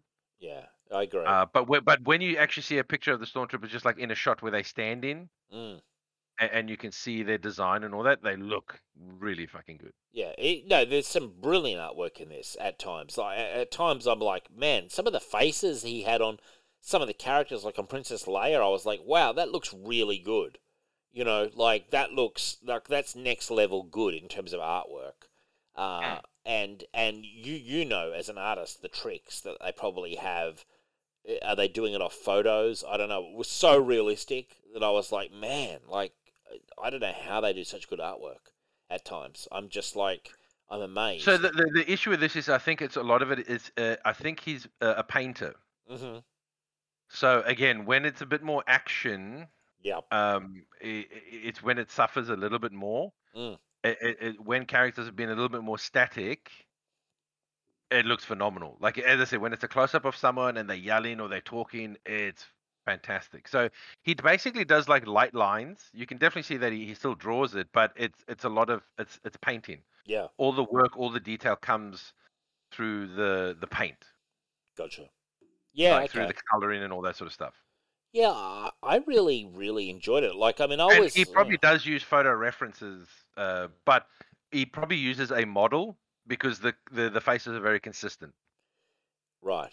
Like they have not been pulled from like an image or a computer, because there's no ways you can get the characters looking exactly the same. Yes. In multiple different stuff if you're just taking good point. A picture of the internet. So like Alex Ross does, he probably gets like people and he takes like photos and he gets a lot of reference stuff for like mouths, eyes, expressions. Do and all you that do sort that? of stuff. Do you do that as an artist? Have you ever done that? Interesting. Yes and no. For facial stuff and all that, I usually keep a little mirror. Right. Okay. And then what you do is you can look in the mirror. This is a trick I learned from like animators. Mm-hmm. What animators would do, especially like in Disney and all that, is they would always have a mirror with them. Mm-hmm. And when they were trying to do a character pull in a face or doing something, they would pull that face in the mirror just to see how it looks. You know, the shape that the mouth would make, or you know, the eye and all that sort of stuff. So I do that sometimes if I'm trying to do like a quizzical face or a you know, not a standard sort of face, like just someone talking or looking or something like that. So but some people like Alex Ross, because they can do in paintings, they also want color reference. So they'll probably usually take photos of people so they can get the lighting and the shadow and all that sort of right with the skin tone and all that. So because I've read, because I'm obviously not an artist, I know nothing about artwork, but back in the day, like, you know, in the 90s up to the 2000s, like artists had to have, you know, whole portfolios of reference material to do things, because the internet didn't make it as easy, kind of thing. So like I've heard artists explaining how they had to have all this, like, literally folders of shit, So if they had to draw a cow or something, they could reference it. Like yes, a lot of good artists, and after a while, you retain the information. Sure. So a lot of the times it becomes grained in your memory, and you can draw it from memory. But yes, because let's say you're working in comics, you're doing something, you may have to draw something you don't draw that often. Mm. So you would keep like references of cars, animals, buildings, all that sort of stuff. But then again, if you worked in comics or whatever for a long time and you were drawing similar stuff over and over, you could then draw that from memory. But yeah, but this is also how a lot of artists now get caught. Right. Swiping things off the internet. Sure. Or just taking a stock photo or, and stuff, because it's on the internet. Everyone can see the goddamn picture. Whereas back in the day, you would have to get a friend or someone to pose for you or do something or whatever, so you could get that reference and then draw the pose from that and all that. So if you had to draw a Triceratops from memory, could you do it right now? Technically yes, but it wouldn't look that great because I don't draw Triceratops very often. But I've seen enough Triceratops that I would definitely get the basics right, as in like the shape and all that. In the wild, Rich, you see them in the wild in South Africa. They got a few Triceratops there. Oh shit! I've said too much. Roaming around in the what fields. I meant to say was I've never seen a dinosaur. Roaming around in the fields. Oh man, I'd love to. No, see but that. I mean, you've watched enough like cartoon shows and like Jurassic Park and all that. Like, I could definitely get the basics done and the shape and all that, but the finer detail, I would have to like, get some sort of reference photo just to make sure I'm getting like the beak part right, maybe the eyes. Let me say this. Okay, say I am a artist and I'm doing some sort of like espionage story, and I want a glamorous femme fatale. Back in the day, I assume people went to a lot of magazines, kind of those high glossy magazines. And if you saw a model, like let's just say for want of a better example, you've got a picture of Margot Robbie looking beautiful in some sort of trench coat. If I'm a really good artist, assume I'm a fucking master artist. Assume the opposite of what I actually am. And I draw that based on the picture. Is that fine? Is that normal? I assume that's normal. Is that right? No. What do you mean? So you basically you just draw Margot Robbie? Well, yeah, but based on this picture, I'm seeing a Margot Robbie, and I'm like, oh man, this is the perfect image for my femme fatale, and so I draw it based on that. I assume that's what people do all the time now. That kind of thing. Probably, on the computer. yes. I mean, I usually would say that is probably cheating a little bit. Right. But I mean, it depends. I mean, if you're not really good at I mean, personally, what I would do is if I'm trying to get the best pose, or I'm trying to, I might use the pose that a woman is doing from a model shoot or something, like go, oh, that's the pose I'm looking for, and I'd rough out the pose and all that sort of stuff. But then I would then create the character myself, as in the look of the character. Mm-hmm. I wouldn't necessarily go, I'm going to now just exactly copy Margot Robbie's face. But, some people do that. I mean, again, that's what Alex Ross does with his stuff, is he uses actual models and that's the person. Yeah, he does like Batman, Adam West Batman, who looks exactly like Adam West. That's kind of what he does. Yeah, but not just that. Like if you look at like when he did Kingdom Come, the guy that he got the model is basically that guy looks like Superman. Like that's what he looks like. And the old man, I think it was his dad. Yes, that's what I've heard. So they look exactly like they do in real life. Yeah. I mean, again, you can do that, but I think that's okay to do if you're a painter, right? Because you are using them and you casting them as the character in a sense. But I mean, if you don't have Margot Robbie's permission, to use her likeness, I probably wouldn't do that. Yeah, but I've seen, for example, in Catwoman, Ed Brubaker's Catwoman run.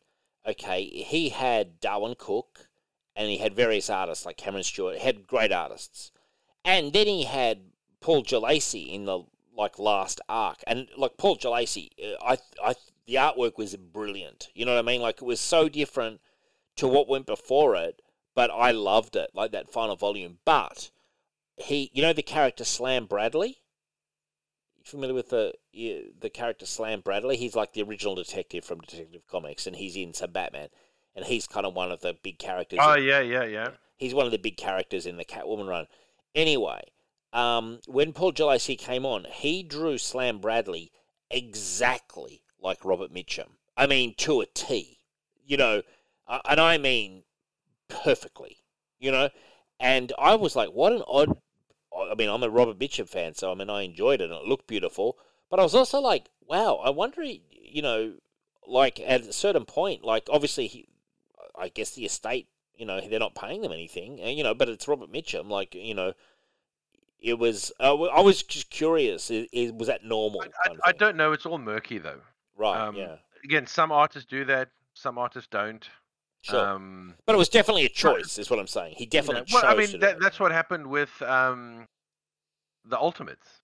Yes. I mean, that's why Samuel Jackson ended up being Nick Fury, because they wanted Nick Fury to look exactly like Samuel Jackson, and so they basically just took a photo of Samuel Jackson and drew it, and everyone's like, "Oh my God, it's Samuel Jackson and Nick Fury." So, I don't know if you need permission for it. I mean, but it depends on people. I mean, some people are very, very protective of their likeness and all that sort of stuff.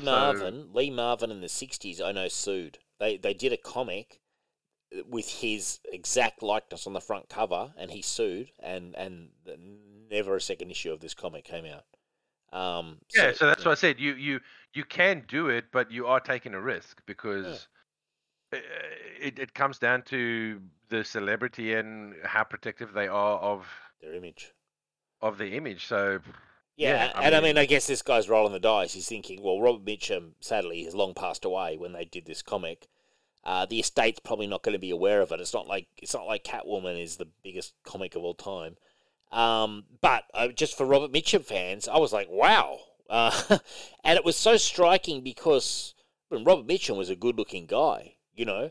And Slam Bradley, prior to in the story, was kind of, you know, a bit of a shambles. Like, he was a bit beaten up and everything. And it was an interesting choice because it actually, the look of the character looked far more glamorous than the Slam Bradley we had been reading about previously.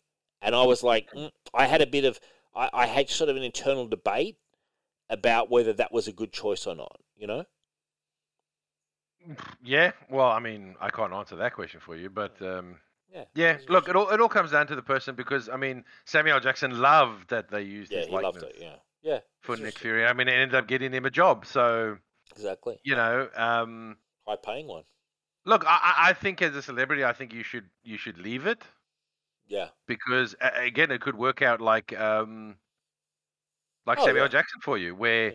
people associate you with a character, and you may actually get the part if a cast use the character for a live action. So, you know, I don't see the harm in it. But as I said, some celebrities, some high profile people are super, super protective of their likeness. Yeah, it's interesting. Well, turning back to this, I mean, I will say in wrap up, it's very interesting as an idea, as a comic. I did feel it suffered a lot of the problems that all first drafts suffer, in that it's a bit sort of overly complicated, you know, to get started. Like, he actually, funnily enough, he's talking about the trade delegation. It was very much like the starting of Phantom Menace.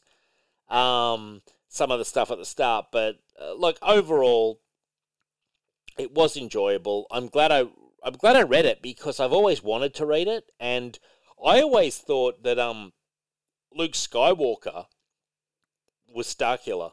I always, in my mind, thought that, but there was actually a Luke Skywalker.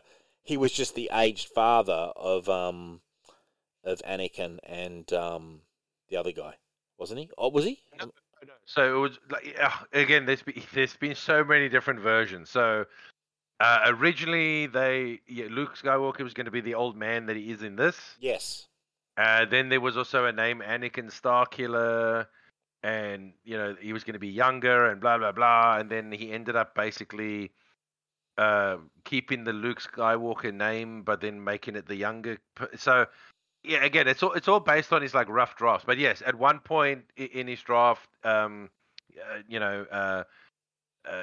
Solo was a green alien. Yeah. Luke Skywalker was an old man Jedi. That's you know, Anakin Starkiller was a younger, and so yeah, he had a lot of ideas. And again, you know, it just shows you why never just go off your first draft. No, definitely. Because you've got good ideas in your first draft, but the first draft is always unrefined. Exactly, and it needs a rewrite. And thankfully, he did do the rewrite. I mean, I enjoyed this. I'm giving it 7 out of 10, and I think for a hardcore Star Wars completionist, it's like an 8 out of 10 because I think an extra point just for the sheer curiosity of what's going on. Like it's there you go. You just gave it my score. There you go. You gave it 8. Yeah. Yeah, it's good stuff. Yeah, and thank you for actually bringing it up, Richard, because I've always meant to read this, so it was actually a pleasure sometimes just to knock off a book that you've always kind of, had your eye on. Now, we're coming towards the end of the show. I do want to mention The Collective. You've got a lot of big, shows. Obviously, you've got Signal of Doom, the biggest and the best. But you've also got Inner Demons with Brian Beggy. You've got Into the Night with Ray. You've got Capes and Lunatics. You've got Last Sons of Krypton with Connor and Ray. I'm going to be on a Capes and Lunatics Ultimate Spider Cast on Sunday night discussing some Ben Reilly stuff with Ray and with Phil from Capes and Lunatics. So I'm guesting. So Dave's doing a bit of moonlighting. Obviously, cash under the table, Rich. You know all about it. Favors. Well, everyone does now. Yeah, favors exchange. Long distance stuff. We are going to do the episode of Supreme coming up soon with Adam. There's going to be another Legion Outpost next week, so there's plenty of content coming. Now, Richard, I've got 2 choices. Next show is our 250th show, and we are going to do weekly comics are all going to be 250 issues. So. Not 250 issues, but just like 4 examples of comics. Issue 250. Issue 250. Thank you, Richard. I'm tired. But I've got 2 options to do as the trade of the week. One is Whatever Happened to the Man of Tomorrow, the Alan Moore Superman story. 2 is that Star Wars Legacy Epic Collection, Volume 2. What would you like to do? Have you got a preference? I mean, I don't care. Whatever Happened to Man of Tomorrow is a lot shorter. So there's that aspect. Yeah, but I was going to say, when we do the Star Wars one, we'll probably have to split that into 2. Sure. Well, why don't we do Whatever Happened to the Man of Tomorrow? Because that can be just a solo story for 250, I think. Sure. So we'll do that. And then very shortly, soon we'll do Star Wars Legacy over 2 episodes. But I do want to get my hands on that. But I am looking. I've never read Whatever Happens to the Man of Tomorrow, and I've had the hardcover sitting next to me. No. Fair. And I think I've read it like 7 times. No, I've never read it. I have read The Man Who Has Everything issue, obviously, which is included in the hardcover. But no, I've always wanted to read it, but I've held off doing it for the show, which is why I haven't read it yet. So we'll do that for the 250th. And we'll do some issue 250s of regular comics.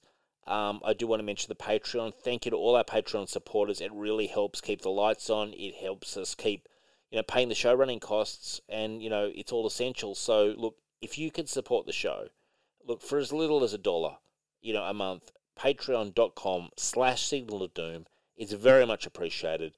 It all goes towards show running costs. All these things cost money, and I'm not made of money, Rich. Some think so, but no. Bruce Wayne, even he needed the revenue stream. You know what I'm saying? Well, yeah, but I mean, he had people helping him with that revenue stream. He sure did. He did it by himself. Yeah, that's right, and I need people helping me. So we'll do that. So, man, on that note, I think this has been an epic show. Richard's gone down to the phone. He's continued. He's blazed a trail. I think you're working well on the phone, Rich. Real good on a phone. Yeah, choose the battery up though. Yes, indeed. Well, look, on that note, I want to say thank you and good night. Good night.